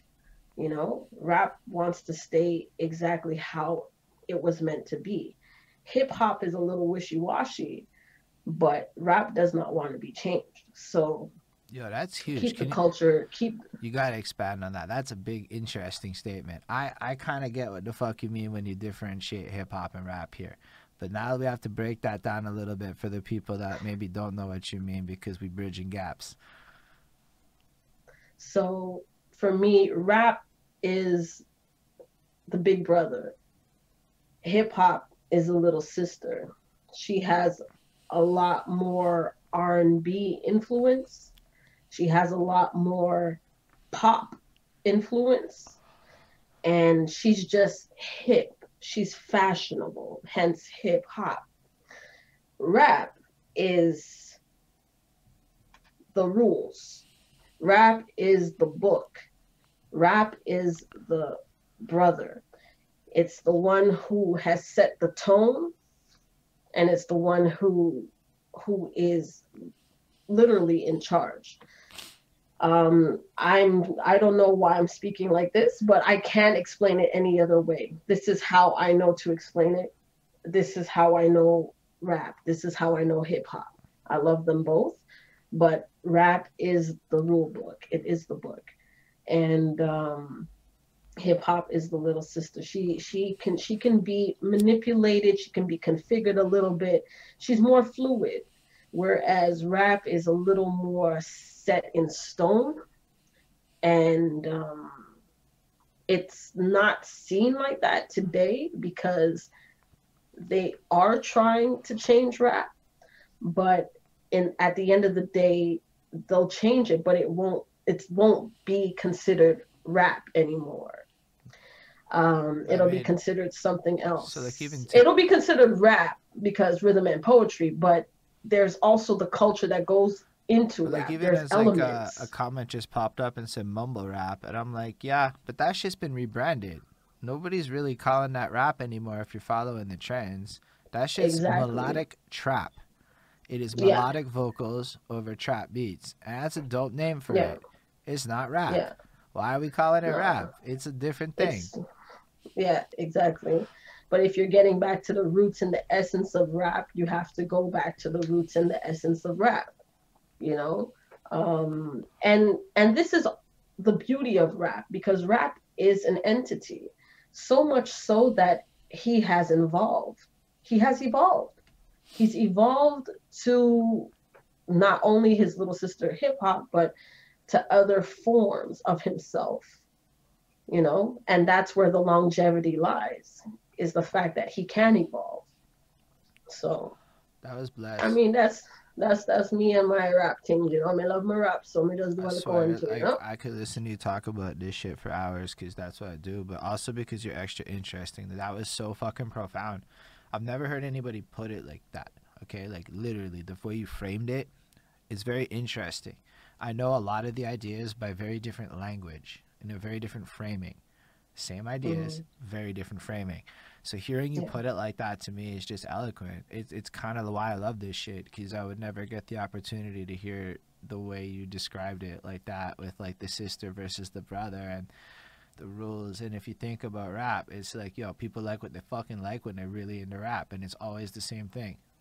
They want the bars, they want the fucking this, but they also want the that. And yo, to make a rap album, there's a bunch of rules to follow, and it requires this toolkit more than just one thing. Yeah. But you go look at, Because you have. no, go on. Sorry. No, you go. You go look at all the classic albums of hip hop, and I say that because I did that. Not all of them, but 150. We're about to do episode 151, so that's a lot of albums that are Wow. classics, right? Um, Yeah. they all have rules to them. The ones that are good, they tell stories, so the whole album tells a story. So there's a lot of storytelling in it, right? Um, now the individual tracks are allowed to be versatile now, as long as they move the global narrative. That's where you get away with it. But all the tracks have to be different. And I say tracks Hmm. because even your fucking skits have to be different. Get the fuck out of here with 7 skits that's a phone call with some shit I'm never gonna understand. I get it, your homeboys understand it. I don't understand that shit. But like you gotta keep your shit alive and versatile to move along this global narrative or it feels weird and disjointed. The best albums will have unique experiences on each track, but not necessarily unique song content identity. And the perfect example of that is Method Man and Redman's The Blackout. They ain't say shit for 13 songs and it's blessed. That's true. They said That's fucking true. nothing. I swear That's true. they said nothing the whole album. That's true. But they were fun. They were entertaining. Kind of like Lil Yachty. Whoops. Yeah. They were fun. They were entertaining. And that's what's important. Also, not only that, but the beats were heavy too, right? Some of the beats made you want to move. Some of the beats made you want to just chill. Some of the beats, there was, like you said, versatility. And like when you're looking back to the roots of it, like you rap, what's an element of rap? What are the 4 or 5 whatever elements of rap? You have your DJ spins, you got the scratching. Sometimes you do a little 1 2 scratch, okay, and then you have the b boys. Why do you have the b boys? Because people want to dance. Mm. You know what I mean? People want something they could rock with. You know what I mean? You also have MCing. You have the bars mans or bars woman. You know, so it's a thing. It's a whole thing. So even if they didn't say anything in particular on their album for 13 songs, they covered every other element, the rules of rap. But even if you So go back to the it idea of saying something on songs, that's you're right. They might not at an individual level, but there's an emotional vibe where it feels like you yeah, go out for the night. Like it gets rowdy and then it like kind of comes down and shit. Like there's a vibe to it, and I feel like that's what people like don't necessarily understand that. And I say that because I see a lot of conversations on the internet where people like lock in on one element of lyricism and forget that there's like more elements to songwriting. And you can rap as a songwriter and literally say fucking nothing, or be like a Biz Markie, where like literally that guy's goofy on purpose because it's like his Mm-hmm. character.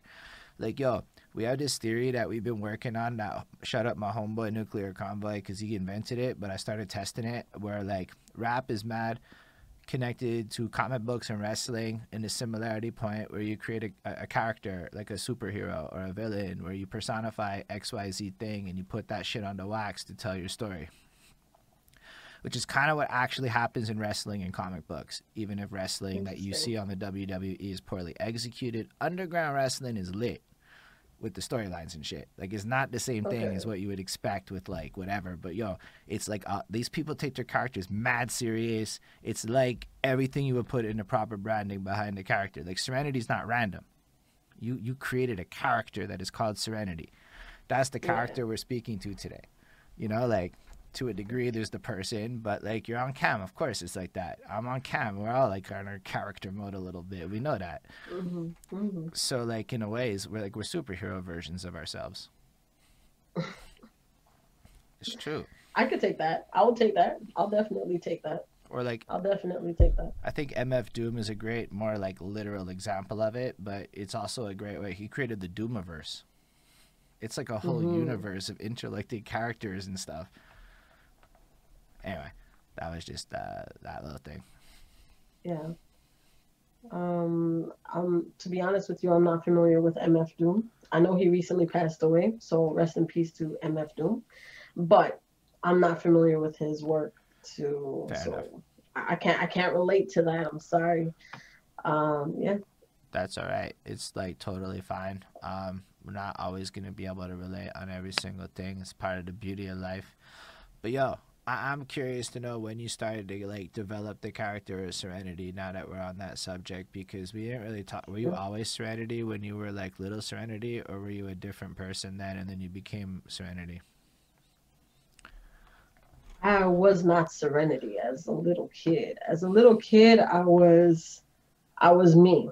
I was just a kid, kicking ball, riding bikes, doing stupid shit, whatever, listening to good music and influenced by that. Going to New York, seeing the swag of New York, going to the Labor Day parade in New York, seeing that, the Caribbean side of that, seeing the energies. When did Serenity come about? Serenity started to come about in my college days, like I mentioned, when I was freestyling at like personal private parties, just doing my thing.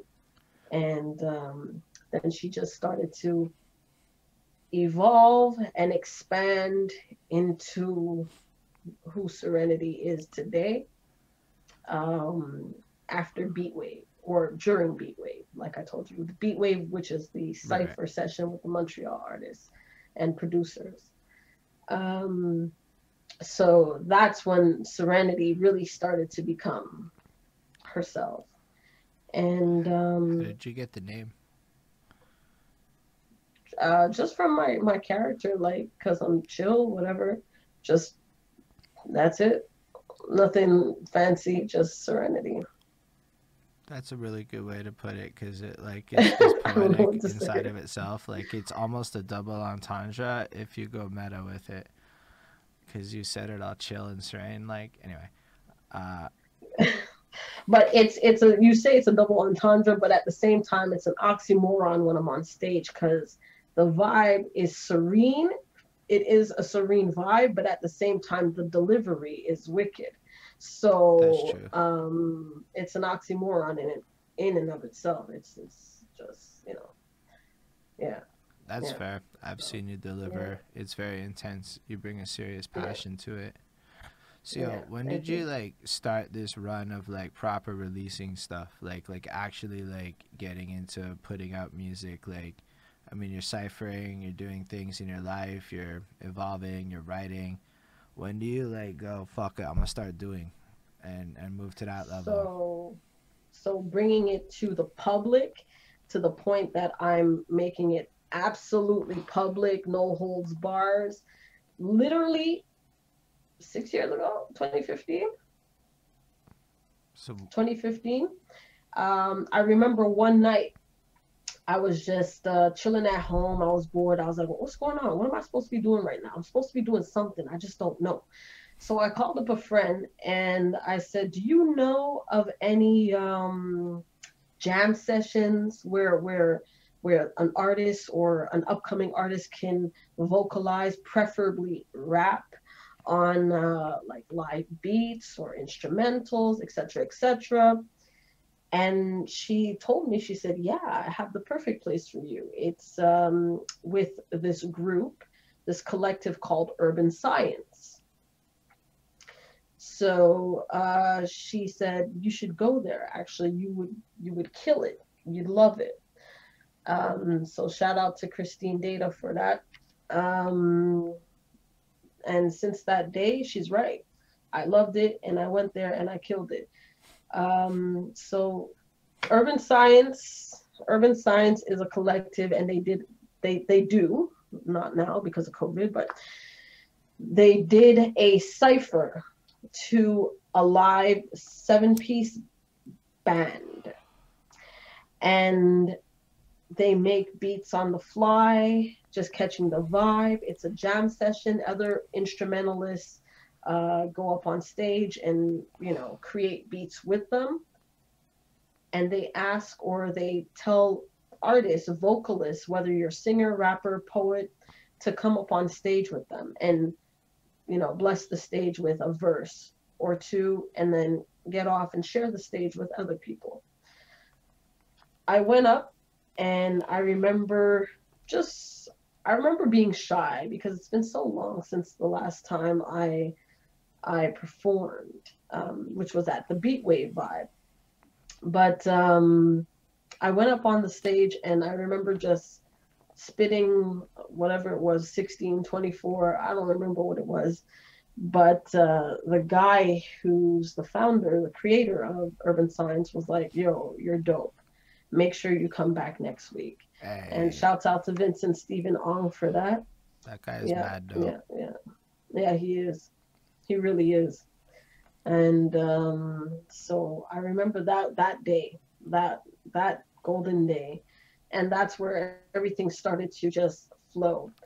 After that, I created my EP and I released it with Urban Science at the Cipher, um, which was a very dope experience in itself. So I mean, that's when I started coming out. I started rolling out to the Cipher. I was booked or trying to be booked at least once a month with them, so that I can express my voice and get it out there and let Serenity be seen and heard.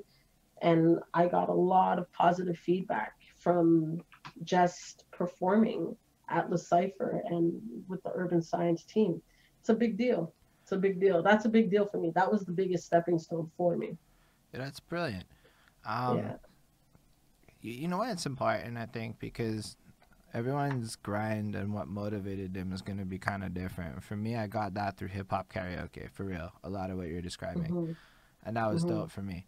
But like, Le Cypher is cool. It's Le Cypher, right? The one that's like Le Cypher, that's Yeah. like, they've been doing it for like 7 years or whatever. Yeah. Um, Yeah.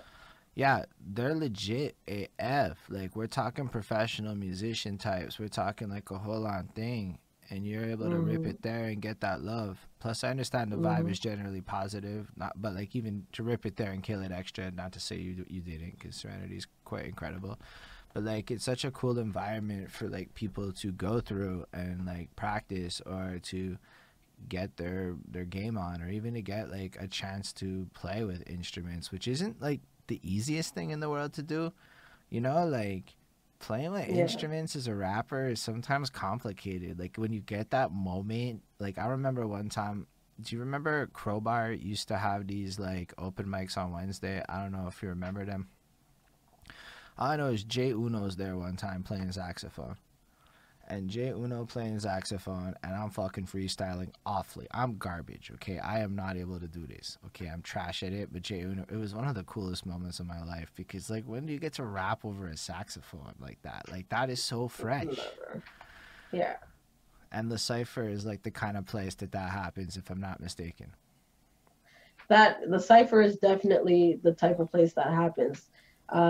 However, we do still want standards. Like Of we're course. not just looking for anybody to step up on stage. You know what I mean? It's especially as an instrumentalist, like when you're playing the drums, you have to have a certain level, because you're not trying to fuck up the rotation. You know, puff puff give, puff puff give, don't fuck up the rotation. So you want to make sure that you're on point, you're doing the right thing, and you know just getting it to the point that the level that we like. So yeah, when you go to the cipher, that's the vibe. It's positive vibes, but at the same time you have to come with an A game.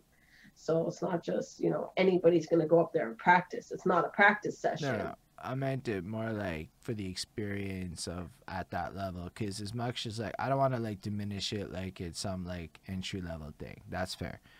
But I know a lot of people that could hold it down and have no idea that this exists. And it's more for that Mm, realm of people. Like, I know a lot of people, probably, like, if I were to comb through my brain, like 50, 60 people that if they knew the cipher existed and had gone through, might even feel a little different about the scene today, type thing. yeah, yeah. I mean, I find when we had Le Cipher, pre-COVID days, it is my one of my number one spots to go to. Number one, to network. Number two, to just vibe, and even like release some energy and self-expression. Always a good time. Always, you gain something when you leave that place. You know what I mean? You gain something, whether it's a new sense of inspiration from somebody else, or a new sense of confidence for yourself. Your first time going up on stage, whatever the case may be, you always leave there with something good. So definitely one of my top spots I'm like, to be at. I'm really Hmm. glad you brought that up. And part of it is because I wish somebody had really explained to me what the fuck Le Cipher was prior to meeting Vincent and seeing what he was about. Um, Yeah. Because I always saw it as this thing that showed up in my Facebook events Thursdays at 11 p.m. Now, for me, that is just not a very good time slot in my life with my Friday 9 a.m. start times, right? So I basically blew it off for like ever. I never ended up going. And I actually sit there and I'm like, how did I not go once? Like, not You one. should. No, I mean, I will when it comes all done. Yo, my whole attitude is different. Yo, once this is done, I'm hungry. I'm hungry like I'm 20 again. But like, Good. I also learned to rap better. I don't know that I could have held it down like that, to be honest. Now I think I can hold it down a little better. I don't think I'm like Well, there you super go. better. But I'm also going to be doing this little training event every little Tuesday for the people that want to get their way up to that level. Wink, wink. That's what we're doing over here. Okay. Um, for yeah, because we have a cipher. I realize not everyone's gonna know what that means. Sometimes my judgment isn't amazing, but yeah, because we have this cipher, and that's all we're doing now is practicing this shit. For a lot of people that are gonna be rusty, and then you practice, and then when that comes back, I don't care. I want to have my A game ready to go, so that I can go There to you any go. place and drop it, rip it, do whatever, and just be prepared. Like we were talking about like luck before, and how like this was before you were on camera, because we were just talking with the chat people about like how luck is just opportunity and preparedness. And in Mm, a sense, mm, what's fucking cool about your story, because a lot of people have real different stories, but a lot mm, of people's stories start with like a bunch of shit happens. So like, let's say the opportunities, but lacking the preparedness, the longevity is not in play. They fizzles. They have things happen along the way, and they don't necessarily come out strong and stay alive, right? Even myself, I made some fucking stupid ass moves when I was younger. Fucking wasted all sorts of time and shit. But if I look at what you did, is you practiced, you put your effort in, then you found these collectives. Now this shit's nifty to me because collectives is not something I ever thought of before. Like, I guess caring about community, because you kind of have to care about a community to be part of a collective, right? Like it's like you have to yeah. have that interest to even want to go to that thing, right? Hmm. Um, so now like you're in these collectives where obviously you're gonna be with other people, and like what I learned writing and recording on the internet with a couple people just in the comments, yo, that shit's helpful.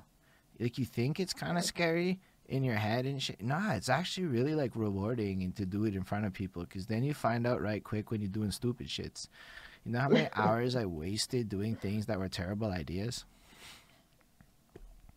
It happens. Yeah.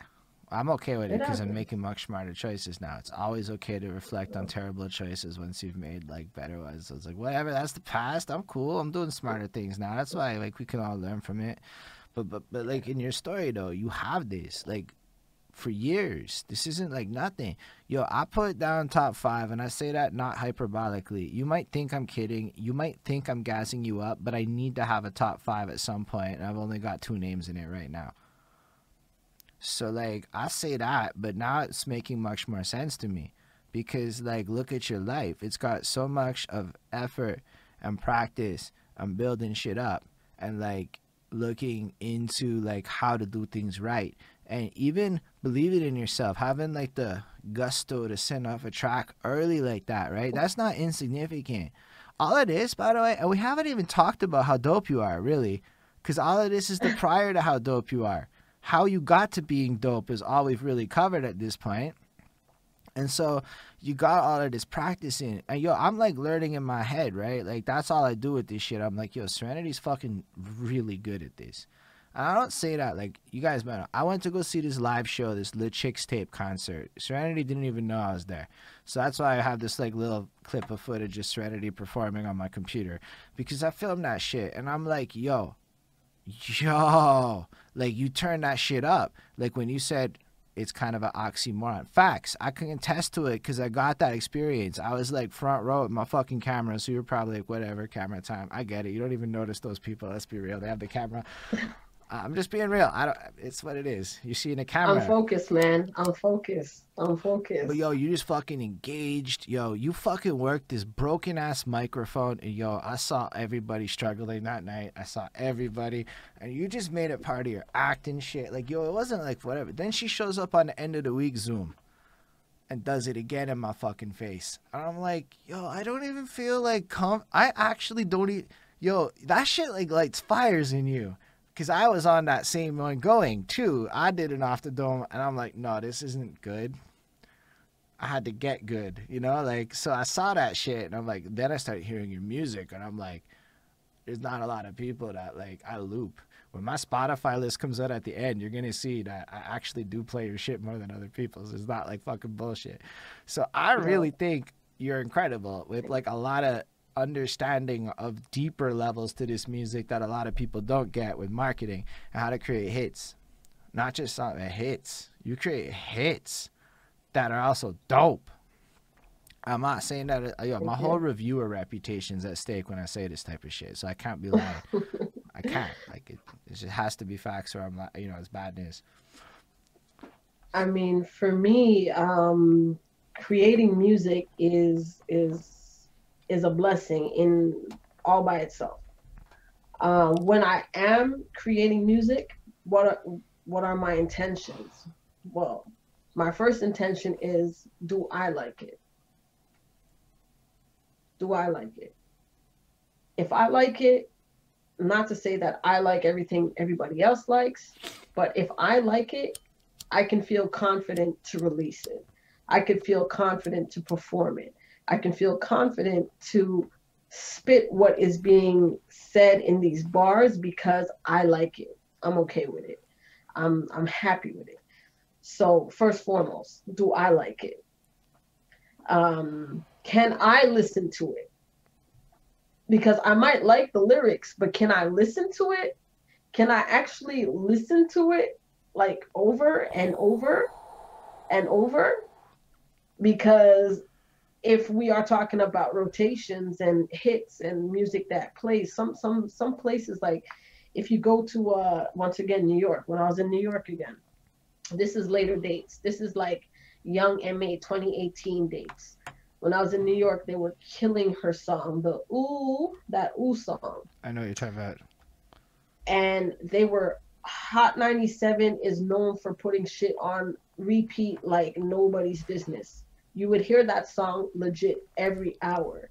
And every hour that I heard it, I didn't get mad at it that I'm hearing it again. I just found new elements in the song that maybe I liked. So when I listen to my stuff, can I listen to it again? That's the second thing for me. So the first thing is, do I like it? Second thing is, can I listen to it on repeat? And if I can listen to it on repeat, maybe somebody else can listen to it on repeat.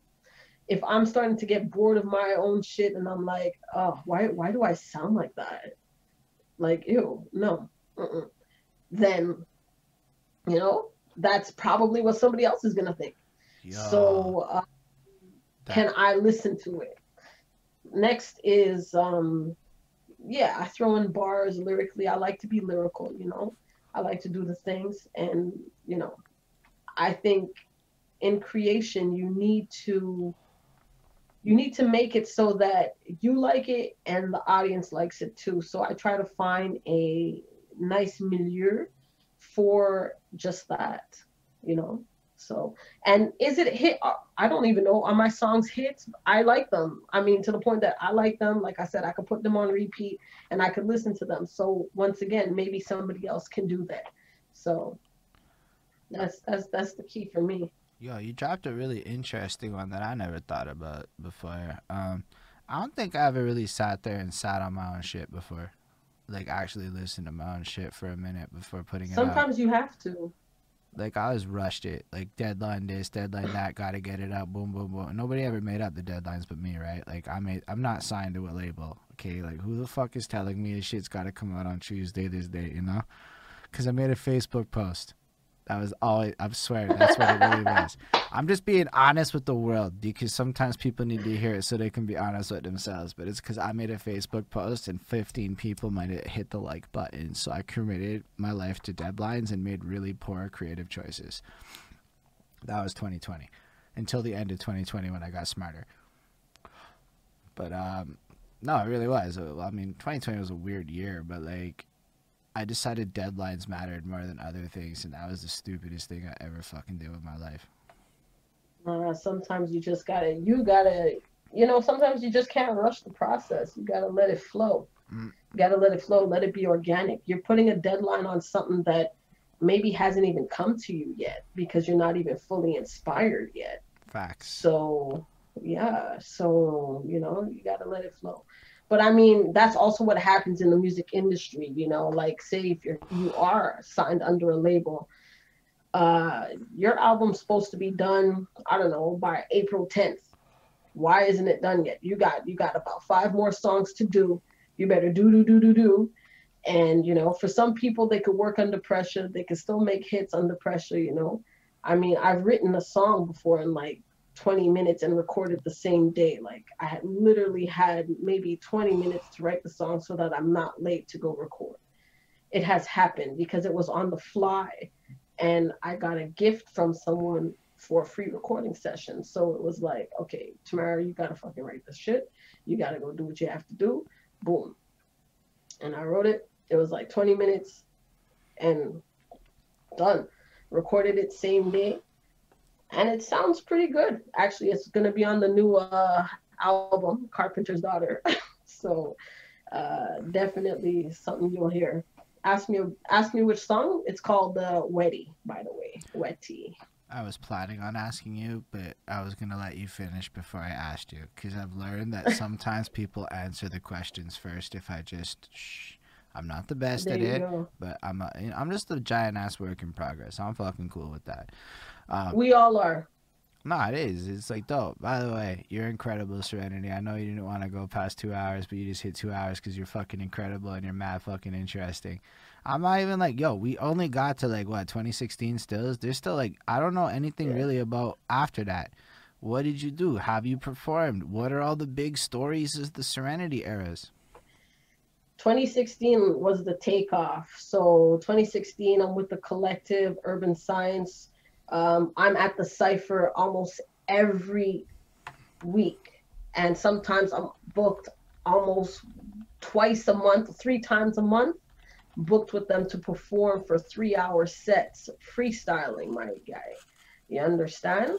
So, and this is me still holding down a full time wizard Hold on, and you said you were doing freestyling straight for 3 hours, or when I'm hosting the cipher, this is freestyling straight for 3 hours. Yes. Sometimes we get a break because we have other jammers who come up on stage and they do their thing. And you have two hosts. So like myself, for example, and Wayne Tennant or Militime or Cynical, for example. And we're holding it down for 3 hours with the band. So we're a band, really, and we're holding it down for 3 hours with the band, and we are the hosts of the cipher. So we gotta be present, for those 3 hours. So yeah, yeah. Sometimes we're freestyling for a good, easily 2 hours, if not full 3 hours, because we're holding it down. We're the host. We have to do what we got to do, and it's a great thing. It's a beautiful thing. It challenges you. It asks you, do you have it? Do you have enough bars for 2 hours? Do you have enough bars for 45 minutes? Sometimes I remember one song, it was like a trap song, and I think I was tired, and I was like, you know what, fuck it. Let me make a trap song on the spot about chicken in the back, because we sell food at the cipher. So we had chicken selling in the back. So I made a trap song about chicken selling in the back because the chef was about to close up shop. So I was like more or less pointing people, go get the chicken in the back. And it was a whole trap song with a hook called Chicken in the Back. I mean, it challenges you. It's a beautiful thing. It's a beautiful, beautiful thing. It challenges you. yeah, that And sounds blessed. sometimes, and yeah, man. And that's how True say also that it's really a freestyle. She's talking about chicken in the back. She didn't write about chicken in the back. She's not going to sit down writing about no damn chicken in the back. So, you know what I mean? It's all bars. It's all freestyle. It's all fun. It's blessed, man. I miss it. No cap. I miss Cypher. Facts. So you were doing that So basically as your main driving force to create all of these songs that you did, or like, not as nah. It was more to get myself out there. It's not as a main driving force to create the songs.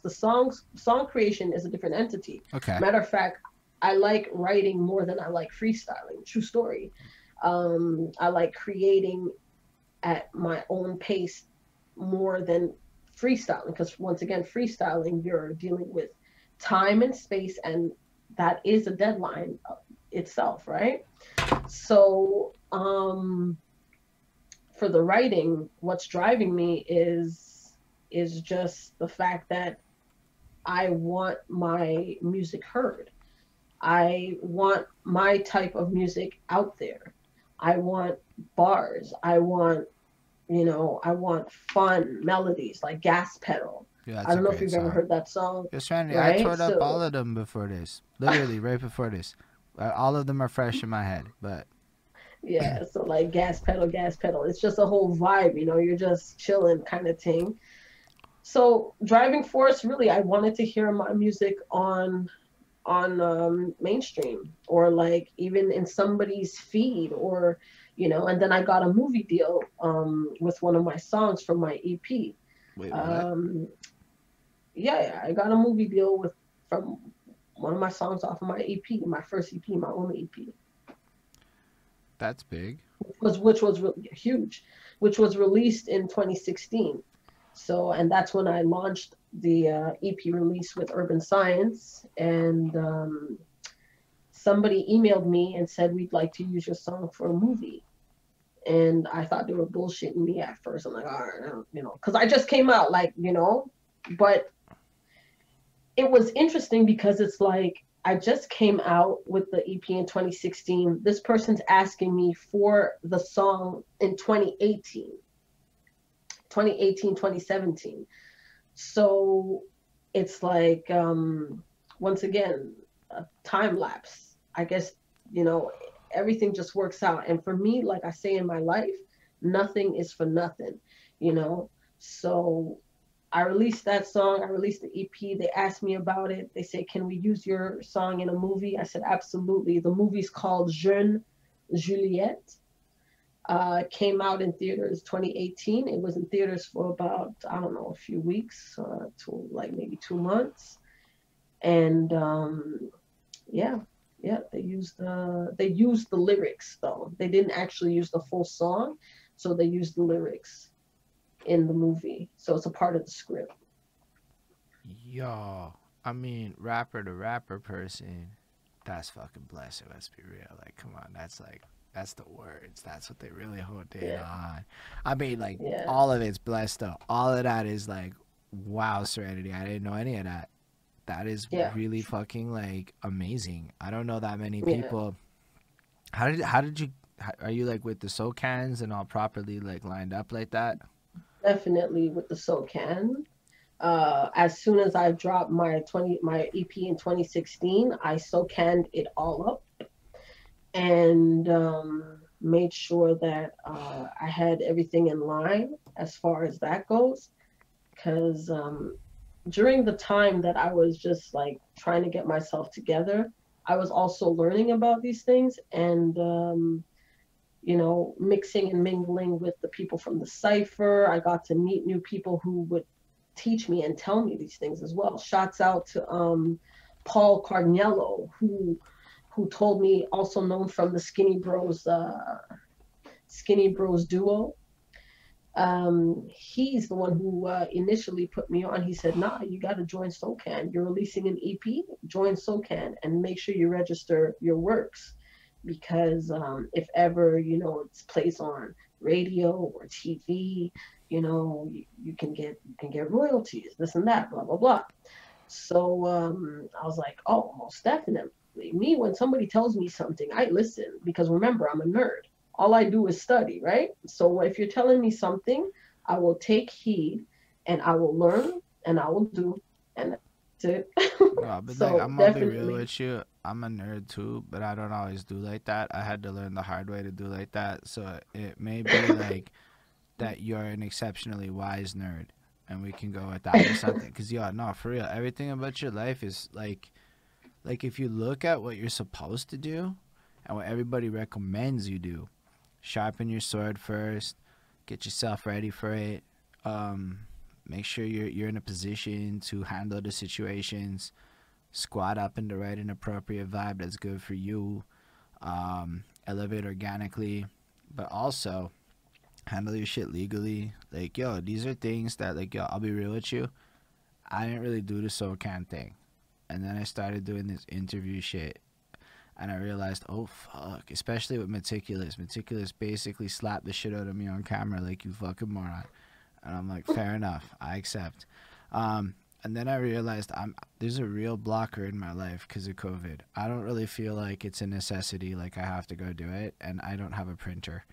And I have to print a piece of paper literally to get this fucking dealt with. I swear. But the second that I'm allowed, like I feel ethically, not like more. It's not like nobody said I can't. I feel like ethically to do my fucking job in this like COVID situation, I can stay the fuck home for 2 months. You know, like what the fuck, I can deal with the paper later. The second I feel okay with that, I'm gonna fucking go deal with that right away. Cause the people are like, yo, you got a movie? I'm like, yo, I've had shit out since 2012. What if I had actually like, I'm not saying this more for the benefit of everybody else, right, who didn't do this. Just imagine like you, like 2 years later, somebody said, yo, your song's lit. My whole life would have been different just on the ego boost. Like, yo, that had to have that's changed your true. life. Like, nobody can take shit away from you for the rest of your life, right? You're good forever. Yeah. So, and honestly, that was a huge, huge stepping stone. And I feel like if you look at the trajectory of my line chart, like when I started from 2016, it just went up. It was a sharp incline to the point that with the movie deal, meeting Urban Science movie deal, being a part of the end of the week competition. I didn't win the world finals. Our boy, Basics, won the world finals for that year. But I mean, even that alone, 2017, I was the only, and probably, I think, matter of fact, I am the first female in Quebec to join end of the week in the final competitions. So now there are more women going out there doing the freestyle thing, doing the end of the week. But I am I So am when did the you get first. involved with end of the week? Now, end of the week is interesting for me, but I don't think everybody knows what the fuck that is. To be honest with you. So end of the week is a freestyle competition that has its roots. It was created in New York, but adopted worldwide, including Quebec. It's a freestyle competition where there's 5 challenges, 5 games, if you could say, where you freestyle. The first game, I believe, is a cappella. Then the second one is maybe a written, actually. And then the third one is the surprise bag, where you freestyle. This is where you really have to see this person is freestyling because you pick out random objects from a bag. And the fourth game is The beat like one. DJ versus the Yeah. artist. And then the last one is like a cipher. So it's a 5 game challenge competition where you're freestyling. And it's it's regional. So within Quebec, there's a competition within Montreal specifically as well, and then to the point that they take it worldwide because every city that's affiliated with End of the Week, they have their own competitions within their own regions, and then the winner of that competition will go to the world competition.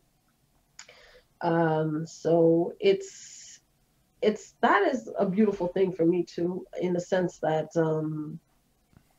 it challenges you.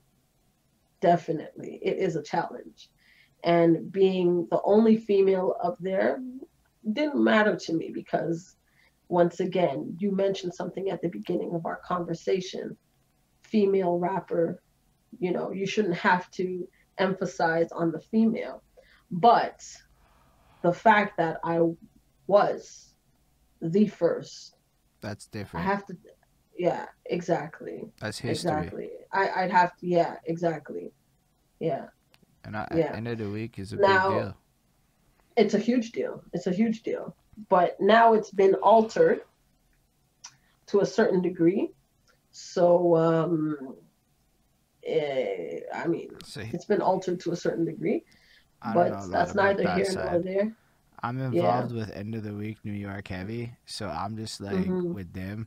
I have no idea what the hell is happening with end of the week Quebec. But end of the Yeah. week New York's in like a interesting place where they do it on the Zoom now. That like thing they keep the virtual challenge running. That's I did Yeah. that all year a lot actually. That's how I really got into end of the week. I really got like a lot of love on some shit back into it Mhm. because of that. But Yeah. again, I don't know. I don't know what Meticulous is saying. Speak on that. I don't know what the fuck he means, but I know you work with Oh, Meticulous. I know what he means. I know what he means. I have We're I not gonna look. go I have too ideas of long. what you mean, so I don't want to push it because I think I know what you're Nah, talking don't about. push it.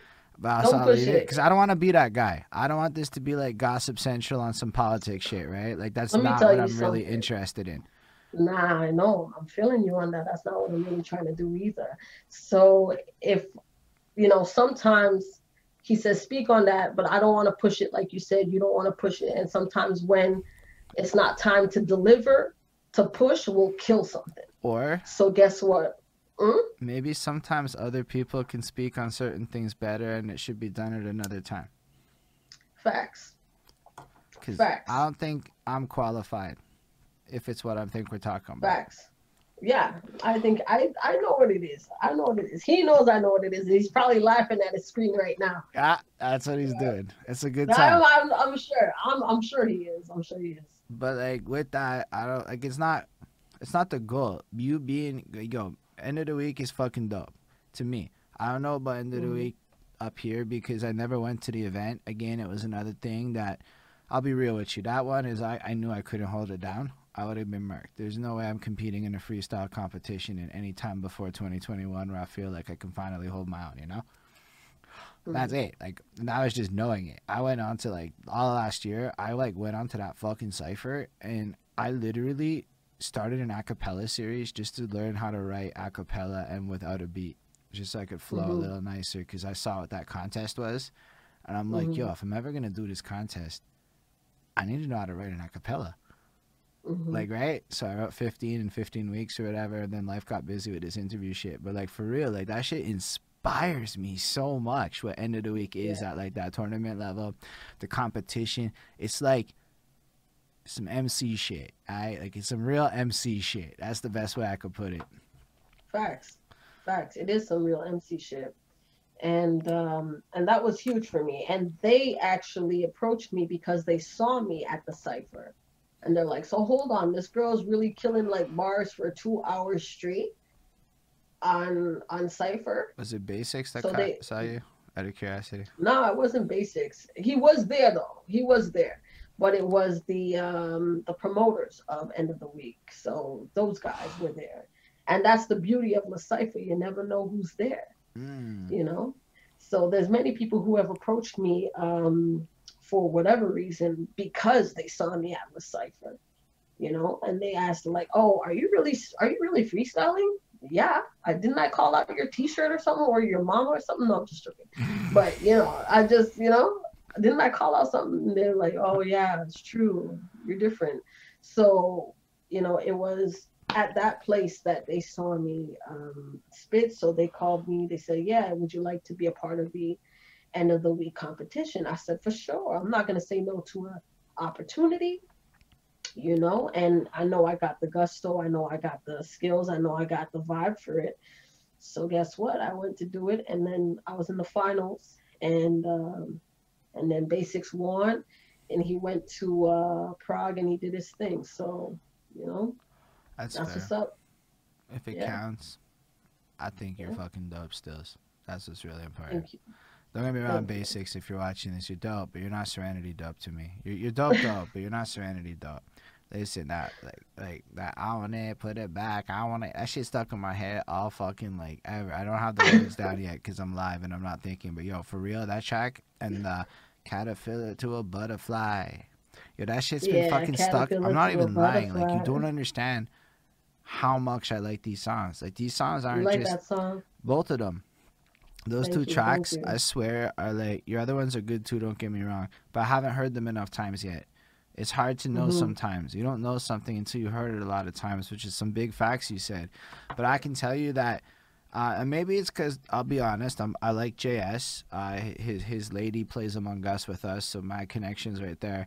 And just hearing him and you together blend so beautifully over that beat, the fucking just genuine nature of that track is amazing. The content is so inspiring and uplifting. I'm sitting there going, yo, why the fuck wouldn't I want to listen to this? I'm never gonna be in a bad mood listening to this song. And then the other one makes me want to shake my booty. It is what it is, yo. It's just fucking banging. Just jump around to that shit. It's fucking hard. It's like right on that list of like I wanna go dance now songs. Yeah, I'm happy I could do that for you. And if you're shaking your booty, I'm happy that I can do that for you too. That's an awesome thing. But just to bring it back to something you said with JS, no regard, God bless him, because he came up to me also. He was like, "Oh, let's do a track together," And you said something that's very important for me when I create. You said it was genuine, and it was. And why was it genuine? Because he came to me, he said, "Let's do a track." I said, "Sure." I said, "Do you have an idea? What would you like to do?" He gave me the beat. He said, "I think I'd like to talk about something concerning evolution, like a butterfly, the growth, evolution, growth, butterfly." So with what he gave me as far as those topics, um, I took it, I wrote a hook, I wrote my verse, and we met up in the studio. That's that. And you would think that's too simple on how to create a song on a collabo, No. but that's the way I like to do it. I like to know that I'm vibing with the individual so that it's authentic. They gave me the topic, or sometimes I give them the topic, and sometimes they take the hook. Like for my other song, Heat, I have another song called Heat with featuring Diego Delati, and he wrote the hook. You know what I mean? But we had a vibe, in the sense that he was like, "Oh, I think this is like a dark song," and I was like, "Yeah." Eh? He said, "Yeah." So we wrote our verses separately. We came back, and it was magic. And that's one thing I like. I like when it's genuine. I like when it's authentic. Um, you know, it gives it a different appeal. It gives it a different energy, and maybe that's why you like it. I definitely appreciate the simplicity angle because I had JD and KS. When their names are together, it gets confusing. JD and KS came Mm-hmm. through back before it was not allowed to come through times. And they literally broke down their songwriting process together, and it was the simplest shit I ever heard. You're like, yo, bro, you're not even gonna Yeah. believe it. We open up WhatsApp, and then he hums, and then after we hum, we're like, okay, yeah, that's good. And then we add some words, and then, yeah, when I feel it, I go in the lab and I spit it, and I'm like, what? Like, you gotta understand, I'm the one take off. I did my first ever recording session without one taking the verse because I was tired of that shit and wasting time. Nah, some people can do that. I can't. I waste too much time.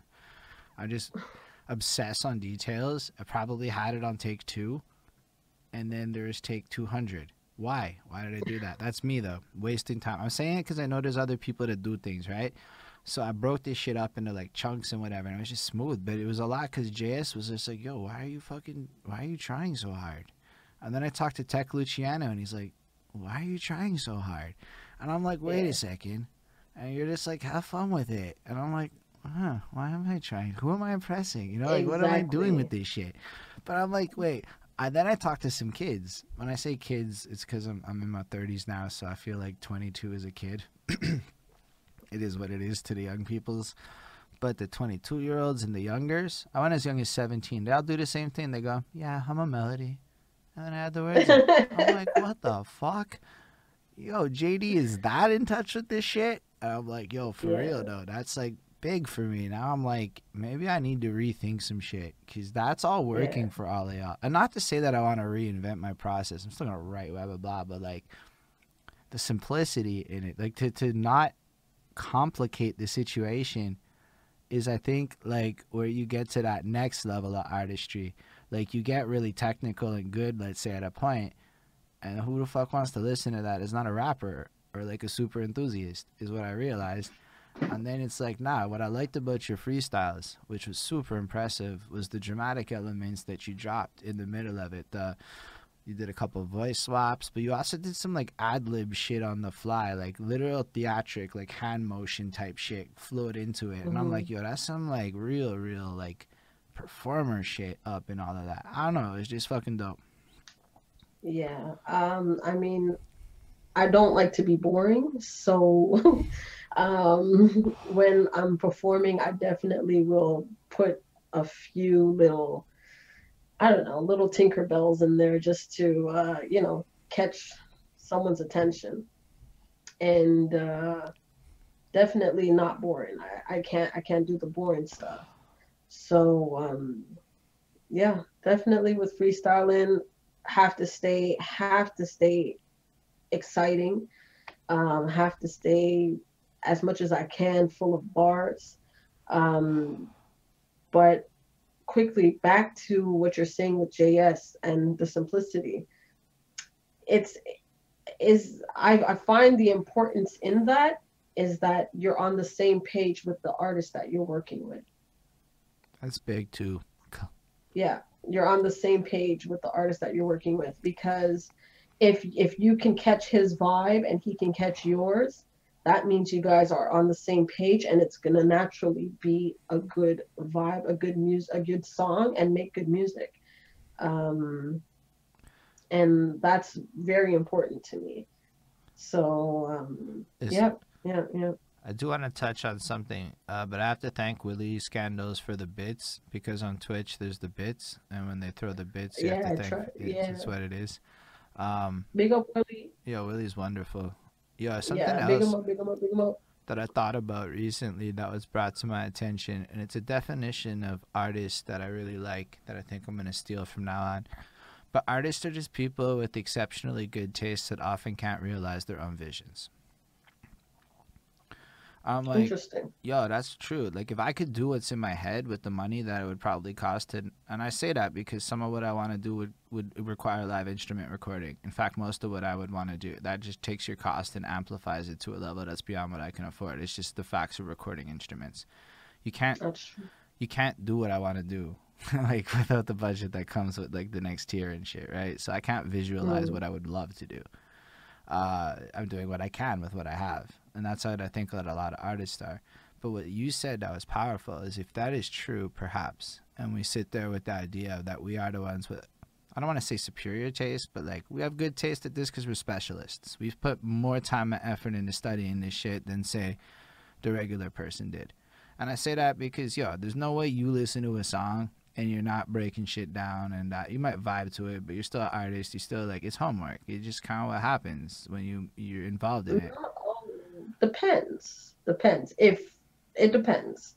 Not always. Sometimes I'm just like it's Right, just right. playing, you know. When do I do that? If I'm asked to listen to a song. Interesting. Yeah, I don't. If I'm listening to, like, I mean, when do you do that? I mean, I'm a music reviewer, so I fucked up my whole life. I don't know how to not do it anymore. I had to stop for a while, for real. I had to stop because I stopped liking music in 2020 in a way that was weird.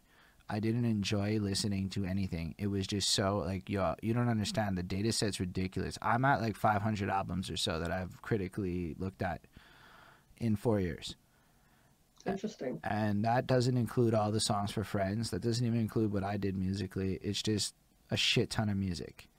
When I hear what you do, I'm not fucking just randomly saying that shit's top 5 for me. It's like, nah, Serenity has the chance to actually fucking pop, like go viral. Like, it's not bullshit. These songs are fucking replayable earworms, but they also say some shit. Like, on the real, I could learn from you, and so could a lot of people, about how to make some bops. You understand the dancing element. You understand the fun. Like, you said all this shit, so I'm just repeating back to you what you said. But it's shit that I noticed in you because I listened to, like, you notice my voice changed because it's like a different fucking side of my brain and shit. But like, nah, like, people don't know like what happens when you do that so much so fast. And then like we sold album reviews on Patreon and shit, and then all of a sudden I wasn't even controlling what I'm listening to. I don't know what I fucking like anymore. It's almost like my palate is so fucking saturated with spices that everything tasted like ass for a minute.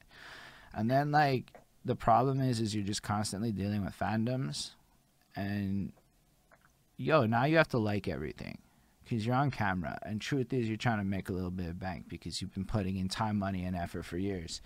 So now you have to like everything because it's not a choice. This is the economy of reviews. If you want to be a successful music reviewer, not a good music reviewer, a successful music reviewer where the time is worth the ROI or whatever, you get an ROI, you have to love shit. Because the only people clicking on your shit past the new whatever windows of trending is super fans. So you're only ever talking to super fans, people who have listened to that shit more than you. So now you have to fake love everything, or at least find things to like in it. So I did that for like 2 years. So now I don't even know how to dislike music. Well, that's interesting because the fake love might have really killed something in you, though. Because now you've become way too analytical than actually creative. In the sense that I got a comment from Ismail, my patron, who's listening to this. So he's one of those patrons. He says the needle drop is popular. A lot of people hate him when he doesn't give a good review. He disagrees with the idea. I'm like, that guy's got clout. I don't have clout. I have 2,400 subscribers in a world where you need 100K to count. So nobody fucks with me, and the algorithm's never gonna love me unless I can get 1,000 fucking likes on my video without a fuck. You're like, I did an Eminem review thing, and I got a 50% like ratio. Like, that's not good. People act like you want dislikes. No, the algorithm fucking buries you if you have dislikes, and then you're showing up with haters and shit. And it's like, yo, you don't want the kind of content love that comes with dislikes. You don't want that comment section. You know, like, you don't want to wake up every day to some motherfucker getting mad at you from some shit you said 3 years ago. This shit affected me heavy. It's the past, though. I fell in love with Montreal. I'm back. I'm out of my game of love again. but it took like I had to stop doing it and had to like take time off and like remember. And it's been like a recent process that I listened to a lot of Black Eyed Peas again and shit. I went back to like 2011. I was like, fuck it, let's go back to the fun shit that I still want to listen to, scream and shout and all sorts of random jams. But like, yo, in the last few months, plus Montreal hip hop, I made this playlist. And this is not about promotion. I just made a playlist because I wanted to listen to more Montreal shit. And then, yo, we're dope. I don't give a fuck what anybody says. This is the dopest shit I've ever listened to. I'm just loving it. Honestly, I'm listening to all these sounds, and I think the benefit is I stopped hating what I didn't understand. So it was like this weird process, but now it's like when I'm listening to Preach and Kobia do his soca, it's not like I'm like, soca. It's more like, yo, what is this? Why is this guy making songs in such a fun, trollish way? What is this energy? Yeah. No wonder these guys have girls showing up. You know, like, and I'm like watching these things. So like, listen, the process was grueling. It really was. But the end result is wonderful. I wouldn't be here talking to you with such an open mind about your music if I hadn't done this shit, right? Like, don't get me wrong. True. So when I talk about this shit and how hard it was, it's always from a place, trust, if I'm going through shit, we ain't talking about it. We only ever talking about what I can give you a lesson or, you know, like it's got to tie into something or it's fucking useless, you know? So got you. But it was related to it because for me, I don't have that natural relationship. So maybe I do just assume people that are artists naturally are critical of things. And maybe that's incorrect on my end. And I have these biases that come from my life and my experience that every now and again I have to acknowledge that might not be universal. Well, just to reinforce what you said, being critical about things, if it doesn't concern me, no. That's nifty. What is it of my business? Like, you make your music, make yourself happy. However you like to make your music, do your thing. Now, if it doesn't mesh with the Serenity brand, that's where I might be a little more critical and give constructive criticism. If it starts to mesh or try to, if we're doing a collaboration or you're trying to mesh with the Serenity brand, because there's a standard that I'm trying to set for Serenity. And so that's why I would then become critical, maybe. But so I guess another angle to this is just on the fly. Is the studying music differently. Like, you're a songwriter. You know songwriting shit like breath pockets.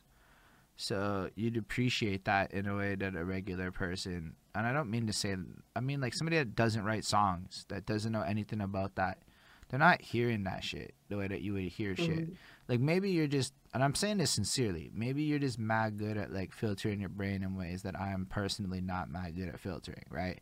I'm not trying to like say that I know all the like whatevers, but like to me it's astounding that you can just do that. Like, you can just go, yo, and I'm a fan again. Now I'm gonna go do this, and just like a switch. Like, that's so nifty. Yeah, well, I mean, when I'm listening to other artists, for example, like from, I also created a playlist on Spotify, which include Montreal artists, and for the most part, why did I include certain artists? Predominantly because the music was catchy but good. And that's something I always like to hear. I like to hear positive music, and through my own personal, works, you'll hear that as well. I like to hear positive music. I like to hear something that's catchy, something that makes you want to shake your booty like Holden. You know what I mean? Something that makes you want to turn up, but we're turning up not to guns and drugs. We're turning up to, for example, Our Blessings or something else. You know what I mean? So positive music is something I've always wanted to create. That's huge. And when I listen, and when I listen to other people, I like to hear that from them as well. If I don't hear that from them, at least give me another element that I like to hear, which is the dancing, the vibe, the energy. You know, make me want to move as well. And if I don't hear that, give me bars. Nah, I mean it's You fair, know, but I think it's really like key for a lot of people to hear what you're saying. So, cause yo, we did get kind of tangential, but I think it just added extra element to the bigger point I wanted to make. Cause back to that tastemaker shit. So if we as artists have the great taste, da da da, all that shit, and then you think about what you do with your creative process, where you sit there and you listen to your shit on loop and determine if the tastemaker that is Serenity can fuck with this tune. It doesn't matter what anybody else thinks. Whereas I think I come from a culture of sitting there and criticizing everything and everything with my peeps. So that's all I ever really did. I don't even think I ever trusted myself until like really that's recently. And I say that's where recently it as in starts. like months, not even years. Okay. That's where it starts though. Trusting yourself and trusting what you're doing. Like when Serenity's creating, um, honestly, when I'm creating, it's just give me a beat and give me a few minutes, and I can do what I have to do with it, you know. And I feel confident enough to let that shit go into the studio because, like I said, first, I like it. I'm happy with what I'm saying. So if I have to perform it, I don't feel no type of way about it. I feel confident about it. I like what I'm saying. I'm not saying something that I'm not sure about, or, you know, that's not me. It's all me. So that's why it's easy, because it's all me. I'm not putting on like a gimmick, or, you know, I'm not doing any of that. So that's why that's the first step. It's easy. Once you know self, self is easy to express. I think there's one So, other element though that would mm, differentiate us further. Just one more thing. mm, My last album, people don't know why I don't like it, but I figured it out like 2 days ago. I was being okay. self-indulgent to my mopiest shit, Self-indulgent to who? to my mopiest side. So like my most Uh-huh. negative, petty shit. I just like made the, in Okay. my opinion, you can think what you want hearing it. I know it was a lot. There were two or three songs that were not that, but most of that album was just petty shit. And then I thought about it, and I don't even feel like that way no more. Who wants to listen to that? Mm, Was what I said. To some of these tracks, I literally hear myself mm, just whining. Other people can feel what they want. Maybe they want to listen to that. But I realized I don't even really want to listen to that on loop or whatever. I don't know if I want to attract that kind of energy in my life. I don't know if that's who I want to be type thing. But your uplifting shit, the blessings, like that's a whole different wave that attracts a whole different type of energy, sphere, and being and shit. And that's fucking cool. but hold on, Holden. What you're saying right there is very important because music is timeless. And in space and time, we will change. Hmm. And not only in space and time will we change, but people will be receptive to certain music at certain times, depending what they themselves are going through. So you might not be feeling that way now from what you created in the past, but in the past you were feeling that way. That's true. I Hence, like what you're hence the saying. reason why, hence the reason why you created it, right? So if somebody's relating to that, you have to then relate to them where they're at with how they're relating to you. That sounded No, weird, I perhaps. followed you. I followed you though. No, that's big. That's fair. Yo, because I overthink everything, right? Like sometimes it just takes somebody smarter than you to be like, nah, what you're saying is kind of interesting, but here's a smarter thing. And then I'm like, no, Serenity's got a better point than anything I said there. That's fucking dope. No, but I mean, this is the exchange. This is the I conversation. love This it. is why you're doing what you're doing, and you know, and it's true because music is timeless. So what you created at that point in time when you were feeling that way is now relating to somebody else who might be feeling that way or understanding or being more empathetic to how you felt Mm. at that point in time. And that's the beauty of music. It is a time capsule. Like we put in VHS from, I don't know, 1992, and it's like, oh, but this is still going on today. You know, You're right, eh? But that's big, has anything big. really changed? That's big, big. Oh, Right? fuck, eh? Yeah, Okay. I accept all of yeah. what you'd make a great motivational speaker. That's all I'm gonna say. You should like go to like schools and talk to young people and like, I plan to do it. cause you I plan to do crush. it. You're I fucking plan good to at do this it. shit. I plan to do it. I plan to do it. And that's just it. So I mean, that's why I don't think anybody should really feel bad. Like you said actually at the beginning, the funny looking song that I made, you know, you told me don't feel bad about it. At least you Mm. sent it out and you got, you know, a reply. Same thing. Same thing for you. You sent out your music, you put out your music, you're on some petty shit. Who cares? That was you at the time. And you've evolved. You're a butterfly. Oof, that's power. No, that's really big. When is your album coming? My album's coming in spring or early summer. I haven't put a date to it because, like Holden, I can't do the deadline exactly, because I'm trying to build up on it and make new videos. I might be putting out a video for Blessings soon enough, but definitely spring, early summer. All right. Yeah. 10 tracks. Like I said, I think personally, I love all 10 tracks, but you can review it and let me know how you feel. But personally, I love all 10 tracks. That's You can hilarious. review it, or whoever else can review it once it comes out, and let me I'll know how they definitely feel. listen to it. Reviews are a huge time ever. We'll see about like that. But as like a person listening and letting you know what I think, big facts, yeah. Because how could I not? You're gonna drop that project. It's gonna be mad exciting on that day, and I'm waiting for it. I actually was thinking like, you know what? I would really like a Serenity album. That would be fucking fire. And I say that because yo, like, look, you put out stuff and it's got a vibe to it. And there's certain like yo, another one that has a vibe I fuck with is Bamboo Twigs. And as I look around, I'm starting to find these different people with different sounds that have these different vibes that I fuck with, and it's like really, really cool. It's all Hmm. here, and that's what my favorite part about Serenity is. Is where's Serenity from? Montreal. Montreal, Like that's Montreal. so fucking cool. Do you like Yeah. do a lot of social mediaing? Are you like into the social medias? Oh man, I'm not really a social media influencer, IG I'm trying to be better at it, in the sense like I'm trying to post videos, engage with the audience, because that's what it's about, you know. Sometimes your music can only take you so far. They love the character, like you said, in the WWE or whatever, UFC, whatever, they make a character. They love the character. So it's like, who is Serenity? You know, yeah, she makes music, but at the same time, we want to know, what does she do? Like, is she a character? Is she cool? Is she this? Is she that? And you know, sometimes I'm a little too elusive, so they don't really know who this person is. So I'm trying to be better at the IG thing and posting and being a social media I'm Yeah. trying. My theory is the entire future of music is influencers.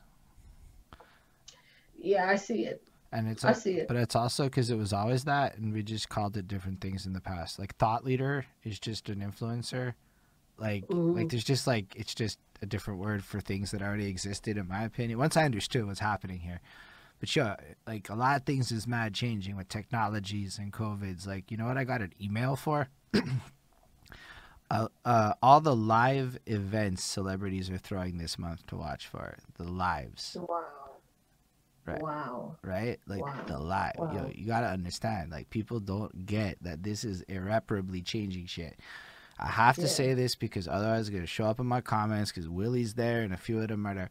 Live shows are never going away. I know that everybody on the whole fucking world. I do know that. Yeah. Dingy bar Yeah. live shows is a whole other conversation. Well, I mean, actually, we might be the urban science team. Maybe I shouldn't speak on it, but the urban science team will be throwing a live concert. Yo, that's amazing. Uh, yeah, yeah, sometime in April or March. Excuse me, it might be March. It might be March. So look out for that. And what you just said, dingy bar concert, live concert, that's exactly what it is. We're gonna be in a bar. I don't know if it's dingy, but I never saw definitely live no. I've concert. never seen them book. They were at like a legit place. Like I Yeah. there's two tiers to this shit. There's like legit venue bar. Oh my gosh, my Get some water. Yeah, yeah. Get some water. Yeah. Yeah, this shit Yeah, happens, okay? yeah. Like I'm live like 7 days a week sometimes. It's dope. I love my life right now. Don't get me wrong. It's For nothing sure. I fake. hear you. Sometimes you're like, oh fuck, there's my voice. Um, but yo, Le Cipher was always booked at some place I didn't consider dingy. It was like a Hmm. proper venue bar, like with like a stage and shit, like a proper one. And then you got places that are just not cool. And I performed at many of these places. I mean, literally, they converted some shit that was not meant to be a bar into a place that had like a stage or whatever, right? Like, and these are often places I think people could afford to book, so they did. And that shit was not appealing to a lot of people. But also, the Cipher is brand power. Let's be real. They're one of like the only institutions that can legitimately state we came week over week and didn't fuck up. So I Yeah. don't think they're a people that can be compared against for other things. I don't think many. I don't think how many people can replicate a Cipher. Community can do it.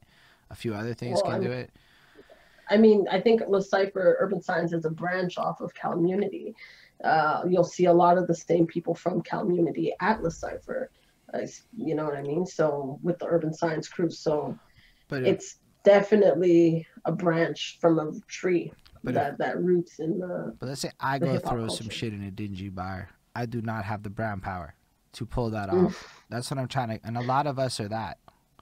I don't mean it to be disrespectful, but the brand power to no, fill a bar post COVID on some expensive drink tip and all the other things to a brokey like yo, there's too many festivals popping, real expensive celebrity shit popping, private chalet parties that we don't really hear about because we might not be in that scene no more, lit and popping.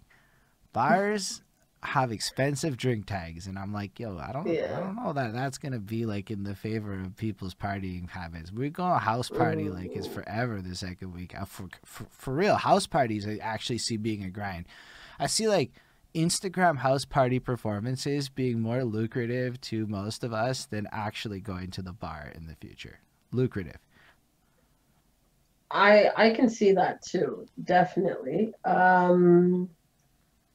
Plus, it's more intimate, Mm. so that gives it a whole different feel, but definitely more lucrative. Plus, you're not actually paying for the bar sales or, you know. So yeah, yeah, yeah, That's dope.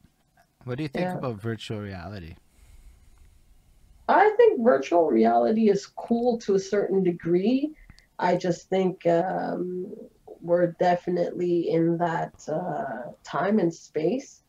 We're not 100% there yet, but we're getting there. Um, and it reminds me of a movie I seen many moons ago called Surrogates. Have you ever seen that movie? Surrogates, where they send out their android bodies to live their lives. That And your sounds android, cool. yeah, it's pretty dope.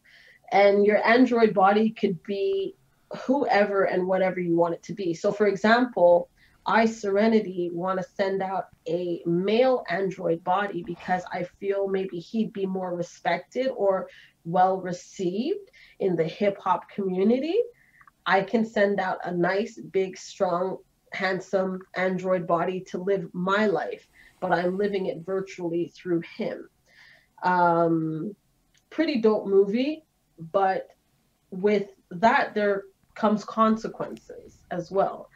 So I'm all for virtual reality to a certain degree because after a certain point, you start to just live in that realm, and that's not really living. I like what you're saying.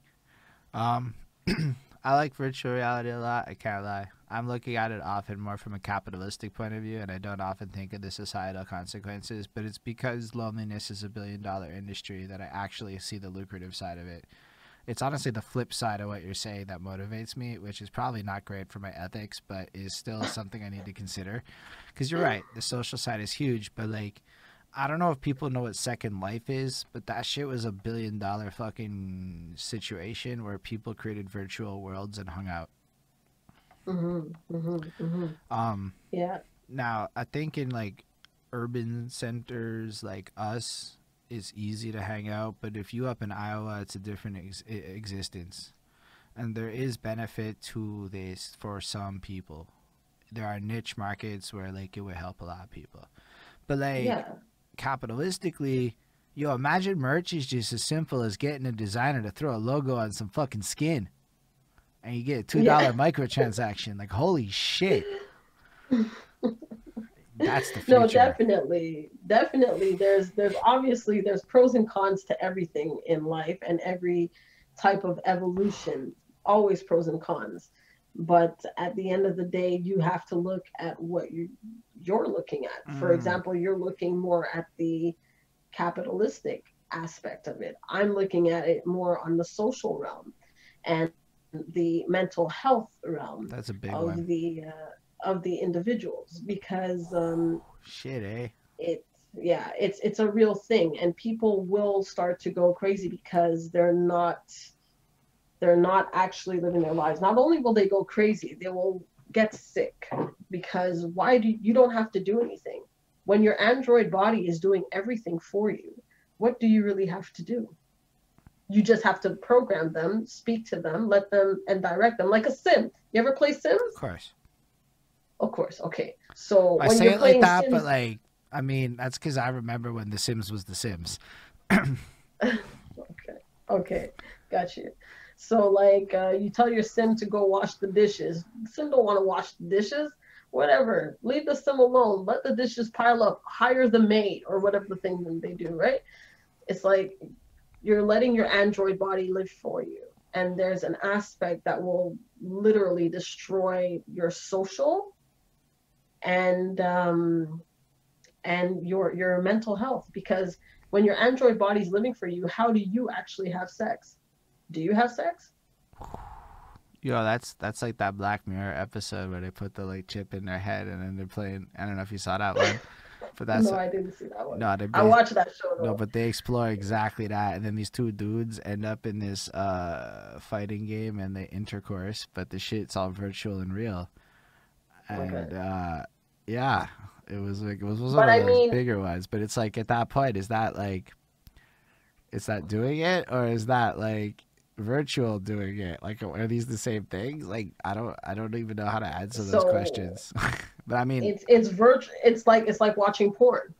I It's guess like that's watching it, porn. eh? You're Yes, it's literally like watching porn. You're not actually having sex. In your mind, you're having sex. You think you're so good. No, you're not. You're not as good as you think. You're watching porn. So Mm, it'll fuck with you eventually. But I mean, if you're looking at it from the money perspective, for sure.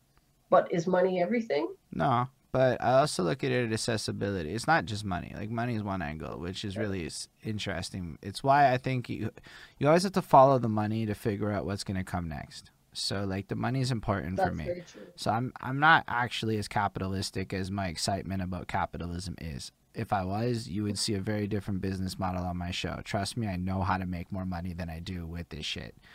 I just Mhm.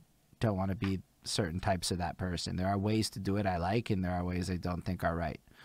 Um, so I actually do care a lot. The mental health thing I didn't really think that much on. I'll be honest with you, I wasn't caring that much. But I was thinking about it from like the whole opposite angle. Like somebody like my mom doesn't do a lot. You know, like she doesn't want to go anywhere anymore. She's kind of like getting older and shit.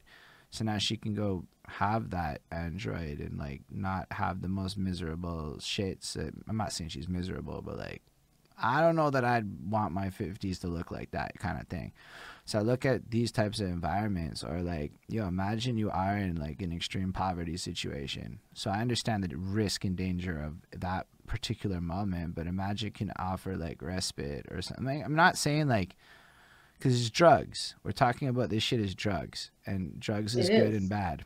So it depends on like your moderations and all that other shit.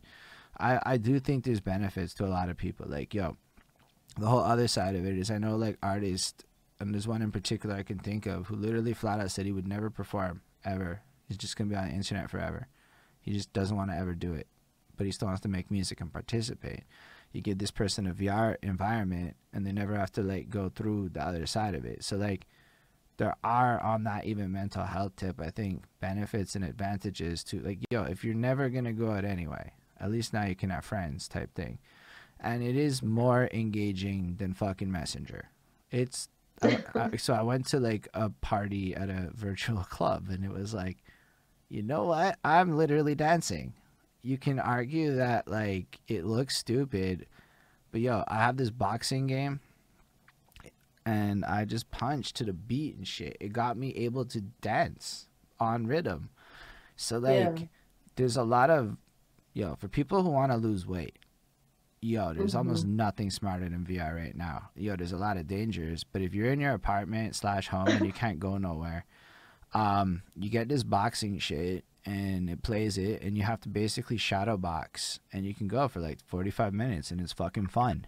I mean, it's fun. I do it. I don't do it as much now. I have to re-get back. You go through phases. You exercise good for a year, and then you're off for a few months, and then you get back into it for a year.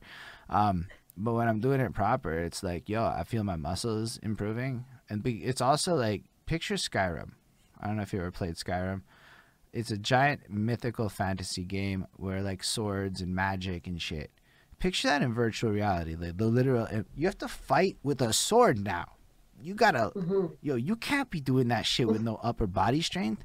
So like, I swear, and this is kind of maybe not what people are expecting, virtual reality is a huge part of why I decided I needed to get into better shape so that I could play video games in the future.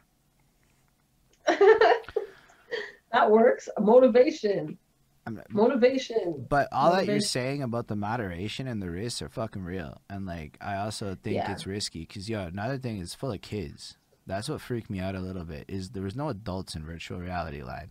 It was like kids. So I'm like, I don't think it's the right time to start some explicit rap shit over here. No. Also, for me, like I said, I have no problems with virtual reality. I just think that it'll be detrimental at some point in time for the mental health, because what you're describing as far as VR and working out and all of that jazz, it's great. It's a beautiful thing. It's motivating you. But I mean, we also had that. It's not like we haven't seen this before. We also had that with the Wii Mm. games. It's not virtual reality, mind you. It's actually, you can do it as a group socially.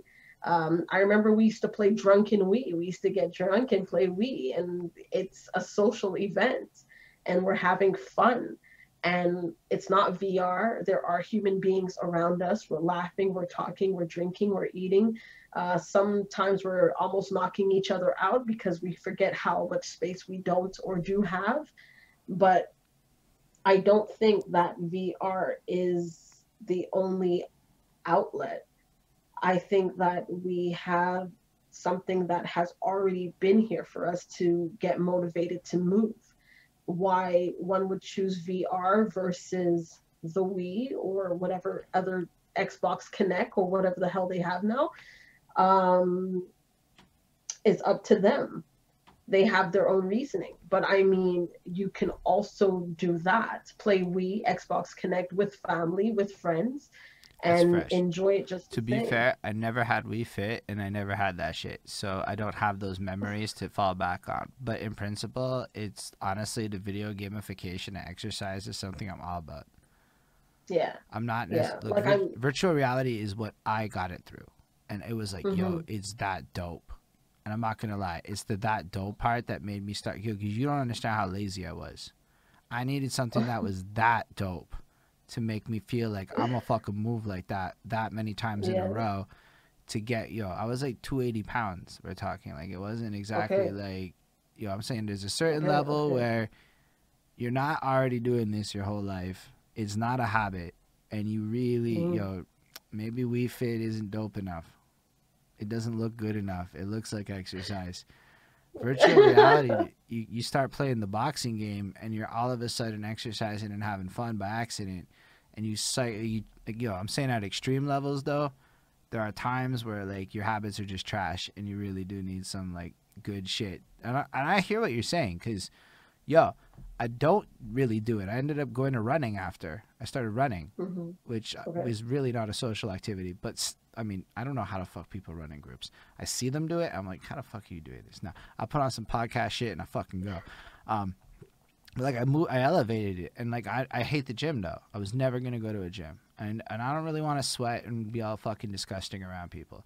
So maybe that's just also my like not desire to exercise with people too. That's kicking in, and where again, but that's it. Everybody's different, right? Like I do not think any of my ideas are like universal. I know I say a lot of like absolutionist styled shit, but like yo, I do not believe any of my shit works for people that are not necessarily named me. No, I mean, and you said it there, key. Everyone's different. I mean, what floats your boat may not float mine, and what floats mine may not float yours. So, I mean, everyone's different, and in our differences, we still unite, we still come together. There's no problem with that. For example, I was hosting a Mother's Day party, maybe, I don't know, some years back. Hosting a Mother's Day party. My godmother was there, my aunt was there, my mother was there, another aunt was there. And I was like, you ladies want to go bowling? And they were like, bowling? No, we'll just stay right here. We don't want to go out nowhere. We don't want, you know? So guess what? I put on the Wii bowling. And these are women in like their 50s, you know what I mean? 60s.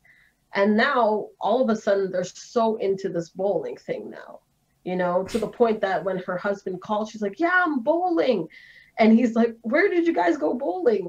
We didn't go bowling. We just went Wii bowling. So, I mean, I think VR is a good thing. I think the Wii invented something also great for especially elderly people And just to or go people back to the who, Wii, the Switch yeah. has a version of it. I don't have it, but they made an exercise thing as an example, Hmm. and they have shit like the bowling. So all that Yeah. stuff that was on the Wii that you're hyping up is now available on the Switch again in different Bless. ways. Yeah, yeah, yeah. So it's like just to, you know, like just to promote activity, as you mentioned, you know, if it's VR for you, then so be it. You know what I mean? Box away, do your thing. As long as it's promoting you to be active, you know, I don't see an issue with it. Just like the Wii's working for the old ladies who want to bowl, Big go facts. for it. But I love your idea of moderation and caring about that shit. Cause yo, it's Oh, important for that sure. it's important that people think about that shit. You know, that's what's really cool. Like I love how your mind works. It's just so different than mine. Like you on some all these different tips that are fucking interesting, but your points are so fucking smart. Like I Thank definitely you. think VR is coming, but we have to manage it in ways that are like really like intelligent to take into account things like addiction. I think addiction is the big fear of VR. And I hear what you're saying about lifestyles. Like I might also forget sometimes when I fantasize about my futures that I have discipline that I've developed over years, and maybe not the whole world has also put effort into discipline. So I definitely I hear what you're saying in ways that you might not think I hear what you're saying for real, Yeah, because it's they big. might just be stuck. They'll be stuck on this VR to the point that they're not letting it go. They might not even eat because they forget that they're supposed to eat because they're on this VR, you know what I mean? Or whatever the case may be. But yeah, mental health matters. And not only mental health, but as human beings, I don't know about anybody else, but I can say as a human being, I desire um, not so much intimacy because it's intimacy, yes, with my significant other, sure, but I mean connections, Yep. You know, I might connections, have argued with you until I had to spend almost a year alone in my apartment with my girlfriend, and honestly, connections. I want to connect with anything. That's I don't mean it like that, but funny. like at You're this like funny. social level, like yo, I've been in NDG almost exclusively since like fucking like September. I haven't left it. Like you know, you start. So honestly, this human connection thing is mad important to me, which is why I've evolved my theories to start including things like parties and shit. Cause yo, nah, I actually want to do that now. I want to go Hmm. fucking spit bars at house parties. That sounds blessed. I don't want to do it in bars, but yo, there maybe is something to this human community element that honestly, if you watch my earlier shit, you'll see my attitude has evolved heavy on some of these points. Yeah.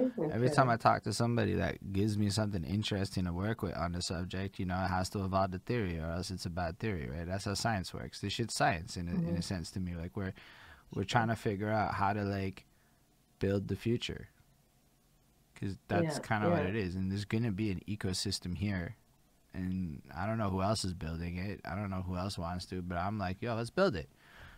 To build it right, you gotta learn.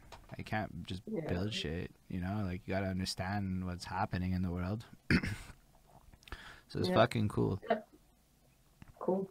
So, Bonnie wants to know, after calling you smart and stuff, what are your favorite books? So this is the thing. I'm not a big reader. And to say, okay, I shouldn't say that. I read.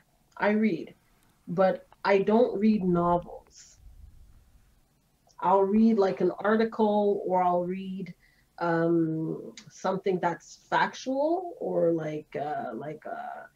I'll read something from the encyclopedia that I'm curious about, or like a medical book or something like that. But I don't actually read novels. I cannot say I have a favorite book at all. That's super nifty. I don't It's know. weird, eh? It's weird. And a lot of people, I remember somebody, a stranger actually, he came up to me in the mall and he said, "Do you like to read?" Because we were talking, and after the conversation, he was like, "What books do you read?" And I said, "I don't read books like per se. I don't read novels. I don't, I'll read an article. I'll read something that interests me. I'll read, So, like Bonnie a medical follows journal." up with, I had assumed because you said you were a nerd that you read. No, I just not novels, I not just novels. assumed because you were fucking smart. But I assume you like to learn then. I like to learn. I like to learn, and I'll read something that interests me to learn. But to say I'm going to sit down and read a story, a novel, not necessarily. I feel you. I'm not. So I fucked up my reading quest by choosing to read a fantasy series. It actually made it. I have to finish it because I'm on book 8 of 8. So like, you Yeah. can't like not finish it. But I was mostly fucking with nonfiction, and so basically like, so my theory was these motherfuckers read like 300 articles. Hmm. I'm gonna just read what that dude wrote. It's actually faster than reading all those articles, cause yo, everything I try to read has like references and shit, or at least is like, if I'm gonna read a novel, it's gonna be something like describing what it's like to be somebody in the 30s in the South. So it might be fictionalized, but it's not like, you know, it's educational. It's still in that realm of Yes. context, because yo, there are certain Yes. novels are good for perspective if it's a group that you are not part of, Hmm. because they teach you a Hmm. lot about views, like that are just not mine, that I'll never Hmm. ever experience and shit. And yo, I read some books where I read about views where I'm like, holy shit, did I not know that it's like that? We're talking like the 30s and 40s. Like that's not that long ago. Like, people are alive from the stories I'm reading that are like Yeah. that bad, like just that bad. I mean, we're talking about the racisms and stuff. Like, it's that, like, Yeah. it's vivid shit that people describe, and Yeah. all these. There's probably hundreds and hundreds and hundreds of them. Hmm. So like, Hmm. I find that like helpful for me at least. But I can see how Yeah. like random novels, like mysteries and shit, I'm like, I can't do that stuff. I admire people who read, though. I actually like people who read. I actually tried to read a few books, but I always stop in the middle, and or the middle or the beginning. I don't know if I lose interest, or I don't know what No, a happens. lot of books are Like, trash. no, no, No, I'm no, talking no. structurally. I'm saying I've read enough books. I read 110 books in 3 years. I can tell you a lot of books, especially on a knowledge front, are structurally trash. They are superfluous on purpose, and you really Mm. did get the point. And you really probably did stop reading because it was boring. But I read them because I'm a writer of that kind Okay. of writing. Like I also do more than rap in that regard. Like so it's important for me to read other kinds of shit. Like how am I ever gonna write that self-help book if I don't read the bad ones too? Like why are they fluffing it up? What are they doing? So I actually have to read the whole fucking thing. But it's not because I'm enjoying it. I promise you that much. So You're nah, just disciplined. You're just disciplined to read it. You're motivated and determined to finish it. yeah, it's a flex. I'm Yeah, not even gonna yeah, lie. yeah. But what I just want to comment, and was reinforced by the comment section over there on Twitch, is that even if you don't read books, you're still a reader. That's facts. Um, Yeah. and learning, regardless of how you learn, is still facts and dopeness. So Yeah, yeah, yeah. So that's it. Like I'll read like maybe like articles about for example like a Black History article or like something about history itself. Also about other cultures or within my own like African heritage. I'll read certain things like that. But no, I've never really completed a novel except for when I was in school. When I was in school, I was absolutely a nerd. I was dedicated to getting good grades and being on the damn honor roll. That's the nerd. That's the nerd. After that, forget about it. The nerd was like, leave me alone. I don't have to read your book if I don't want to. So I'm not going to. But there, I've been very interested to read 50 Cent's book. which one? I'm any, any and every because I'm very curious about this man. Good choice. And I'm very, very, very curious about this man. And there's something about him that I feel I need to learn. Yo, that's big interesting to me Yeah. because I read a bunch of books and it's actually he showed up on the journey of my book quest. Hmm. I don't know if you ever heard of the 48 Laws of Power. I heard of that. That shit's I like it. I recommend anybody, even if you don't want to read it, audiobook that shit. It's really fascinating. But the guy who wrote that realized he left a crucial law and wrote a book called The 50th Law. Dope. It's not the one okay, there's another 50 Cent book that's whatever, but I read The 50th Law, and it was this outsider guy who Robert Greene. He followed 50 Cent around and watched him do a bunch of shit in the middle of the Mhm. Kanye West and 50 Cent beef. Back when they were doing the 2007 like build up to their and yo, he describes the element I think you see in him, which is fucking cool. Mhm. Yeah, yeah, yeah. I don't know exactly what it is. I mean, he's successful, um, but it's not just that. It's not the success alone.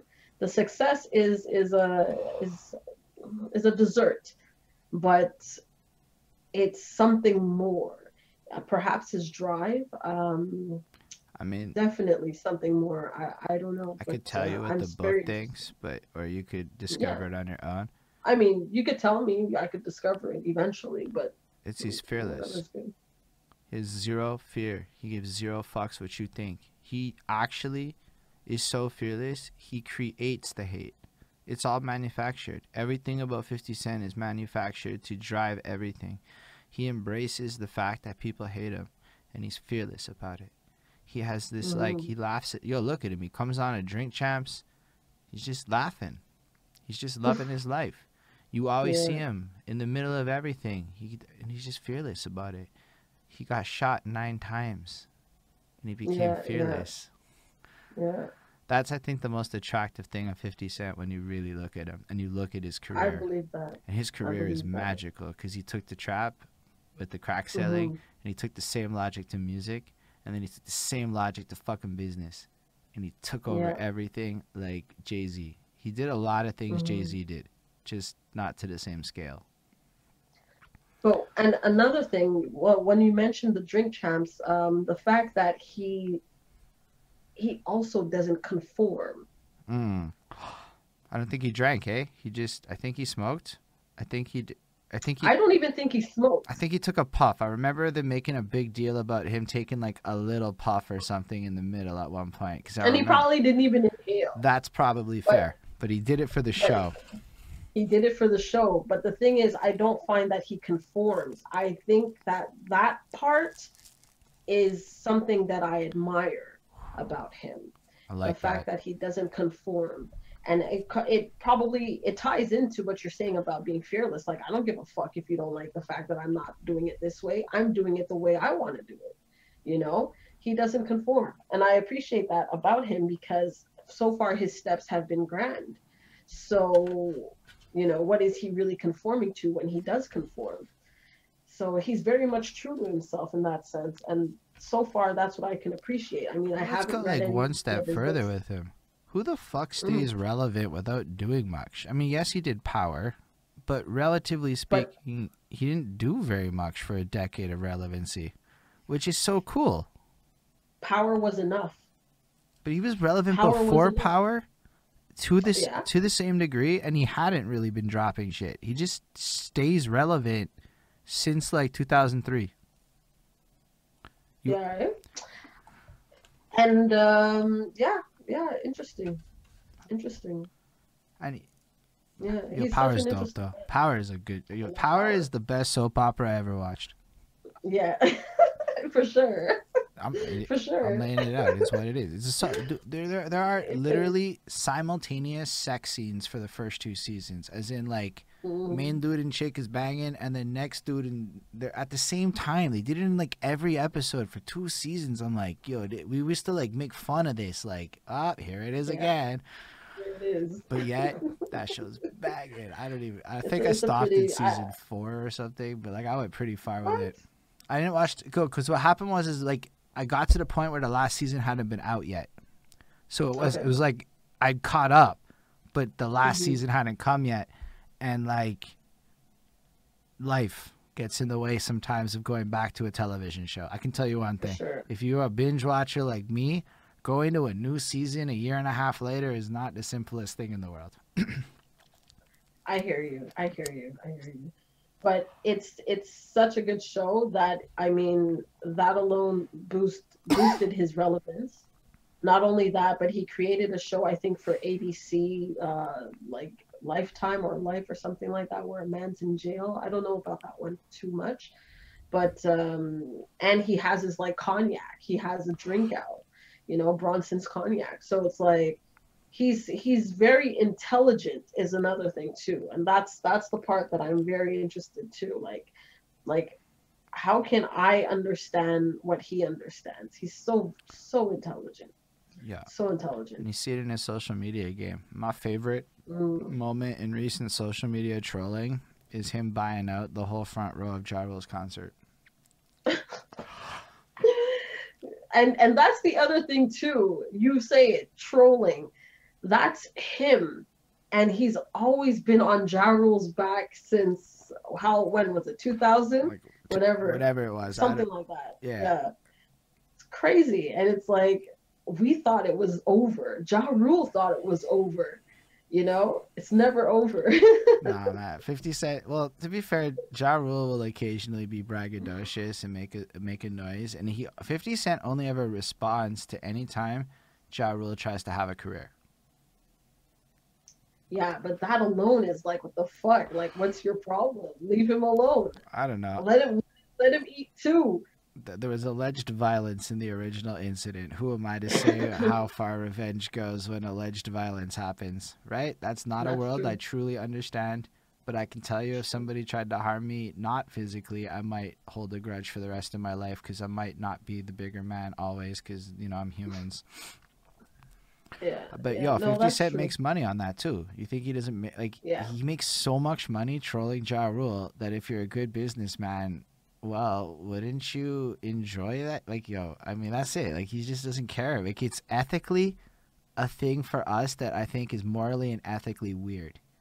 And that's where 50 Cent's fearlessness comes in, and he goes, "Nah, I don't care." Yeah. I've always had a lot of trouble with that thing that 50 Cent can do that I can't do. Yeah, that's 50. That's 50. I mean, I think I do think he's so intelligent. So even when he's like trying to fuck with Ja Rule, it's like, no, there's something else behind it. You know, it's like he's not just doing it like for no How reason, like many nothing's pays for Ja nothing. Rule? He's doing Like, it. no, I'm not even playing it. I bet at some point they're like, yo, we both make way more money on this. Like, let's never dead That's it. true. Like, Ja Rule's not in a position where he's not gonna say, like, he's gonna take the money. He would take the money. Didn't he? He would take the money. Didn't like 50 He buy would his take the money. masters or some shit too? Don't say that. Did he? 90%, not 100. Maybe somebody who's watching can confirm, but like I'm pretty sure, yo, like 50's on some shit with that. But like again, what if he's also slipping him 50 grand to make a move like this every time? Like That's true. that is the level of smart. So it looks away, but you also don't become a tycoon if you're dishonorable in your businesses. That's true. That's true. So That's true. that's what I mean. He doesn't he doesn't care about his perception. He's fearless about with regards to what you think of him. And that's the Hmm. hard part. If you in your heart and soul know you do only do good, but the world thinks you're evil, does it really matter? You know, like I think that's where he's at. Hmm. That's dope. That's dope. That's a dope perspective.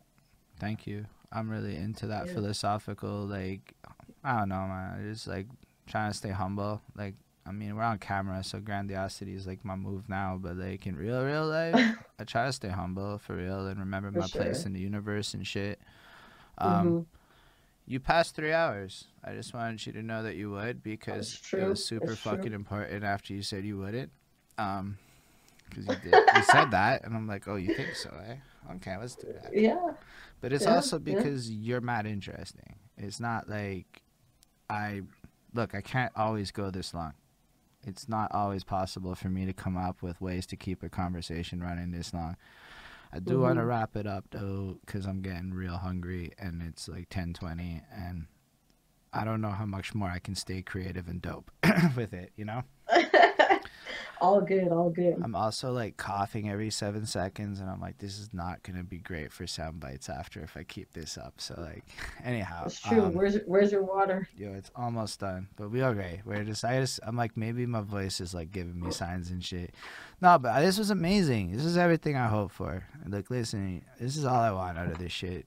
I want people to tell me that I need to think differently.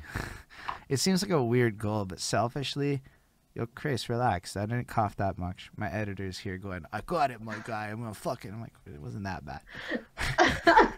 I'm like, but like, that's what I love about this. Yo, if I can have a conversation where I learn something and maybe you learn something, I don't know. That's not really like it's cool if you do, but like really, I want to learn shit. And I got to learn a lot about Serenity. You gave me tips for life. You gave all of us tips for life. And that's the thing. I represent everybody watching with this. All of us are learning with me. So that's why it's such a dope experience. And if we can go that long and cover so many things, like, yo, we slipped in some SoCan, we slipped in some, all sorts of different things, real things that get put into it that people can go back on. You hyped up Le Cypher so much, it's a fucking ad. You just made an Yeah. ad for them by accident. I know I didn't. Was it by accident? Nah, because you a Jew with it. But, like, yeah, I use my flowery persona language. It is what it is. I don't think anything in life is that accidental. Unless, Nah, like, I don't think so either. I mean, you might not be aware of how it got there until after the fact, but accident, I don't know. But yo, Yeah. you I make, always say nothing's for nothing. I always say nothing's for nothing. like, So what are the odds I chose to yeah, go to yeah. that show? Like, what are the odds? True. That's a bunch of That's true. random, right? Like, I didn't go to any shows for a minute. I saw a Lorelai Lahiri post about supporting female artists, and nobody ever goes to their show. And I'm like, well, fuck that. I need to be able to say I went to some women's shows. And I went to two in 2 weekends. The other one was hosted by Steven. I think that's his name, the Le Cypher guy. I don't remember. I don't know. I know it's Vincent Stevens. that's it. Yeah, his middle name is Steven, so I caught that part. Mm-hmm. Vincent, him. So he was Mm-hmm. hosting the next show the next week where I happened to see Naya Ali before I knew who Naya Ali was. And I'm like, There you that's go. crazy, right? Like, and that's when I realized women can rap. Like, let me be Yeah. clear. I ain't never seen 10 dudes show up ready to rap like that Le Chick show. Mm-hmm. All of y'all were ready. Mm-hmm. Oh yeah. Oh yeah, we took it seriously. I know I can only speak for myself really. I took it seriously, and I know for some of the girls who they also took it seriously. So you know, it's a big deal. And once again, I don't like to separate man versus woman, female versus male. I mean, at the end of the day, if you're a rapper and you're passionate about your art and you're passionate about your craft, you're going to take it seriously to the point that you want to put on a good show. You want to make people vibe with you. You want to make people catch a wave, you know? So whether it's a male or a female, That's true. you know what I I mean? was actually So, baffled. Yo, that show had no men in it.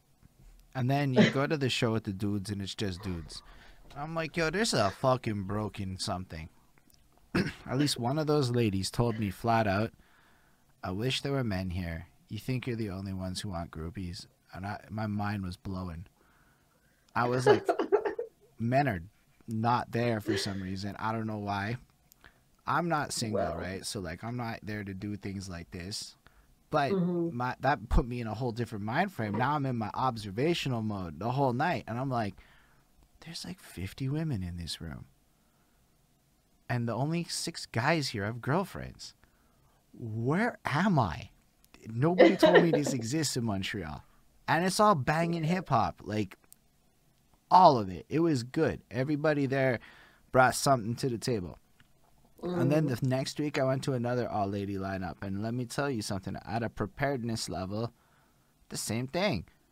And I'd never gone to 2 shows in 2 weekends. And this is me. I'm not saying they don't exist. I'm saying I had never gone to 2 shows in 2 weekends in a row that were all lined up proper like that. It was all women performing. I'm not saying that there's a difference or anything, but I've been to way more shows with dudes and seen a lot less preparedness. Okay. Okay. Gotcha. That's all I can say. Gotcha. Is anecdotally, that's all I can say. But y'all didn't have hype men's and shit. Y'all weren't like 15s Nope. on the stage. Y'all were like, Nope. I don't need that shit. Let me do my shit. I'm doing what you Exactly. think I'm doing a little bit. I'm having fun with it. I'm sorry. That's fine. Have fun with I it. go to these I shows where mean, there's like 15 fucking dudes on there. I'm like, come on, my guy. Anyway, I'm not trying to yeah, throw you know, shade. I'm not trying to be like that.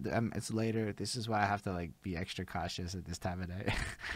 But it's true though. Like your show is entertaining as a show.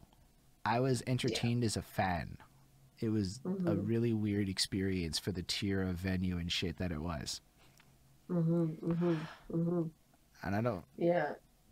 But and you touch on something very important, like no hype men, no extra amount of people on the stage, you know, which once again I think is important because you want, at least as the artist, you want the crowd to be engaged with you, not just because you have a crowd behind you. You know what I mean? You want your crowd to be engaged with you because you are engaging, you know, not just because there's a whole bunch of hype men and other people behind you helping you engage the crowd. You know, sometimes the hype men are more excited about the song than the crowd themselves. So you have to find a way to engage your audience in your music. When I perform, I love performing. I think performing is one of my favorite things to do after writing Mm, because that's when the crowd really feels the energy of what serenity is as an oxymoron, you know?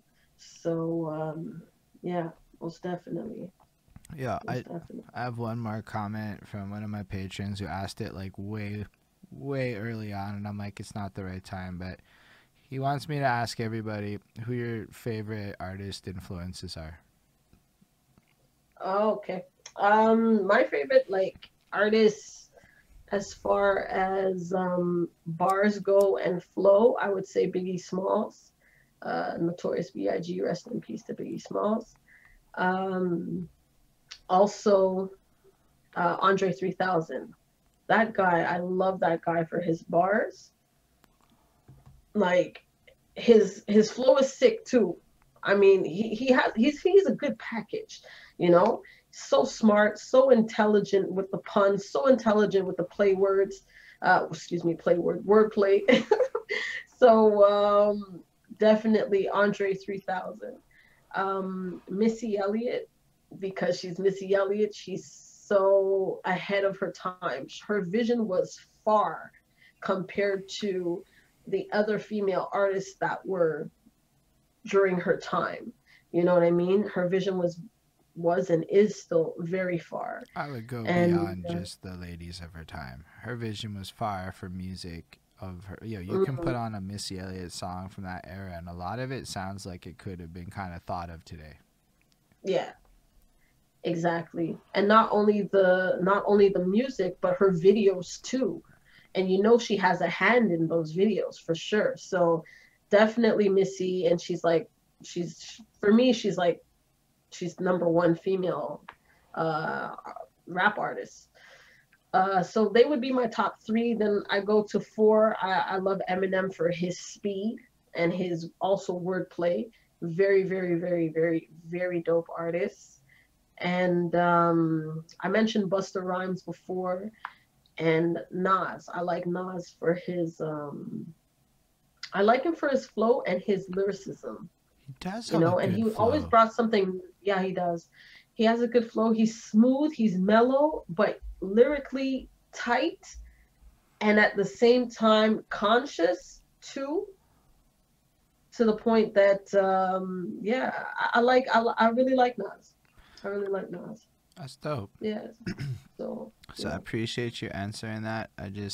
no problem. I only ask it when he shows up and ask it because I feel like it's one of those questions you're gonna get it in every interview ever, ever, ever. So like I'm gonna try to not do that with my shits. That's the truth of it. But yo, thank you. I don't know what else to say at this point except this was amazing. I had a lot of fun. Likewise. I Thank you. really I enjoyed it. I don't think we've really had a real conversation like proper before this aside of my excessive text spamming, which it is what it is. I type fast. Um, but yeah, thank you again, and thank you for coming last Tuesday to the cipher. Like on a personal front, that meant a lot to me because it's a new project that we're doing. So we always hope to see you come through. We're doing it every Tuesday until we can't. Thank you. Thank you. Shout out to Cool Man Logan also for letting me know about it from the jump. And shout out to you for hosting it and letting me know about the Zoom link and getting on it, you know? Yeah, I mean, we just want it to be honestly. It's what that Max did, honestly, but mostly with a big intent of selling beats. That's my biggest goal. So I want these beat makers, cause yo, from like a futuristic point of view, how can you have a sound of your city without producers? You can't. And like we can You all can't. rap whatever, but like yo, it's like Young Mustard and all these motherfuckers that made Atlanta like super hot and shit, and like That's Premier and true. all this shit that made New York. Like like people don't necessarily see it like that, but like so me, it's now about all love to the producers and the rappers are secondary to me. No offense to Hmm. rappers, we secondary. No, that's fine. That's fine. My first EP, I used predominantly Montreal producers actually. And one Montreal producer in particular, I think I have like maybe three songs. Yeah, I used him for three songs, like his productions for three songs. Crazy. So it's like out of seven songs, three songs. One man from Montreal, definitely enough respect to Shamandi. Mm. And yeah, dope, dope, I dope. I ended up accidentally making mental music with Montreal beats because I didn't know Hmm. anybody else, and everything happened like that. But nobody's ever heard of most of the people I worked with. That's why like, I'm trying to get my main guy. I'm like, dude, sell your fucking beats, dude. They're dope. And he's like, wait, people would buy them? I literally, you know how many times I had that chat. Anyway, uh, Yeah, but I mean, we have producers all over, and we have like even our sound engineers who are producers, like Merker and oh, Merker's wonderful. Meticulous. So Meticulous makes beats, Merker makes beats, and like you see them on IG, they're like posting like some of the stuff they're cooking up. So it's like, we just have to take heed to that. I mean, presently I'm still going through a list of beats that I have in store because I remember Wait, wait. buying a slew of beats. You know what I mean? So until I get rid of those, I will then move on to another thing because that's how No, I I work. mean, but and it's not really about you or I or anything. I did a whole project with beats from Alabama because I was like, that'd be kind of cool. That's an international album. Hmm. That's why I did that one. But like, the whole Cypher's existence for me is to sell Montreal beats. But because, yo, there's this thing called Amino Domini where people buy beat packs like crazy. And I'm like, they don't live in Montreal. I'm certain there's people in Montreal that'll sell you a beat pack for the same price. Literally, if That's you're like true. saying you'll put That's up true. dollars, I'm sure somebody's got a beat pack they're cooking up. So why are we putting money in LA? Why are we putting money in New York? Why are we? I don't mean this to like disrespect these cities and shit, but like, why don't we just keep the money in Montreal? That's true. That's my That's mission true. with it. So I feel like if That's people true. can hear how fuego the beats are, they're not gonna feel as inclined to go jump at places. They'll be like, "Yo, who made that beat?" And then they'll want to go Well, buy that that was shit. me. That was me on Tuesday, right? When I heard that beat, I was like, yo, whose beat is that? Mm. And then you had to let me know. You had to hit me up and let me know. That's what it is, which I forgot about after because life is busy. Yes, you did. I'm not. Yes, I it's am like okay. so fucking scatterbrained there, but now I remember That's that. okay. Um, Yes, you do.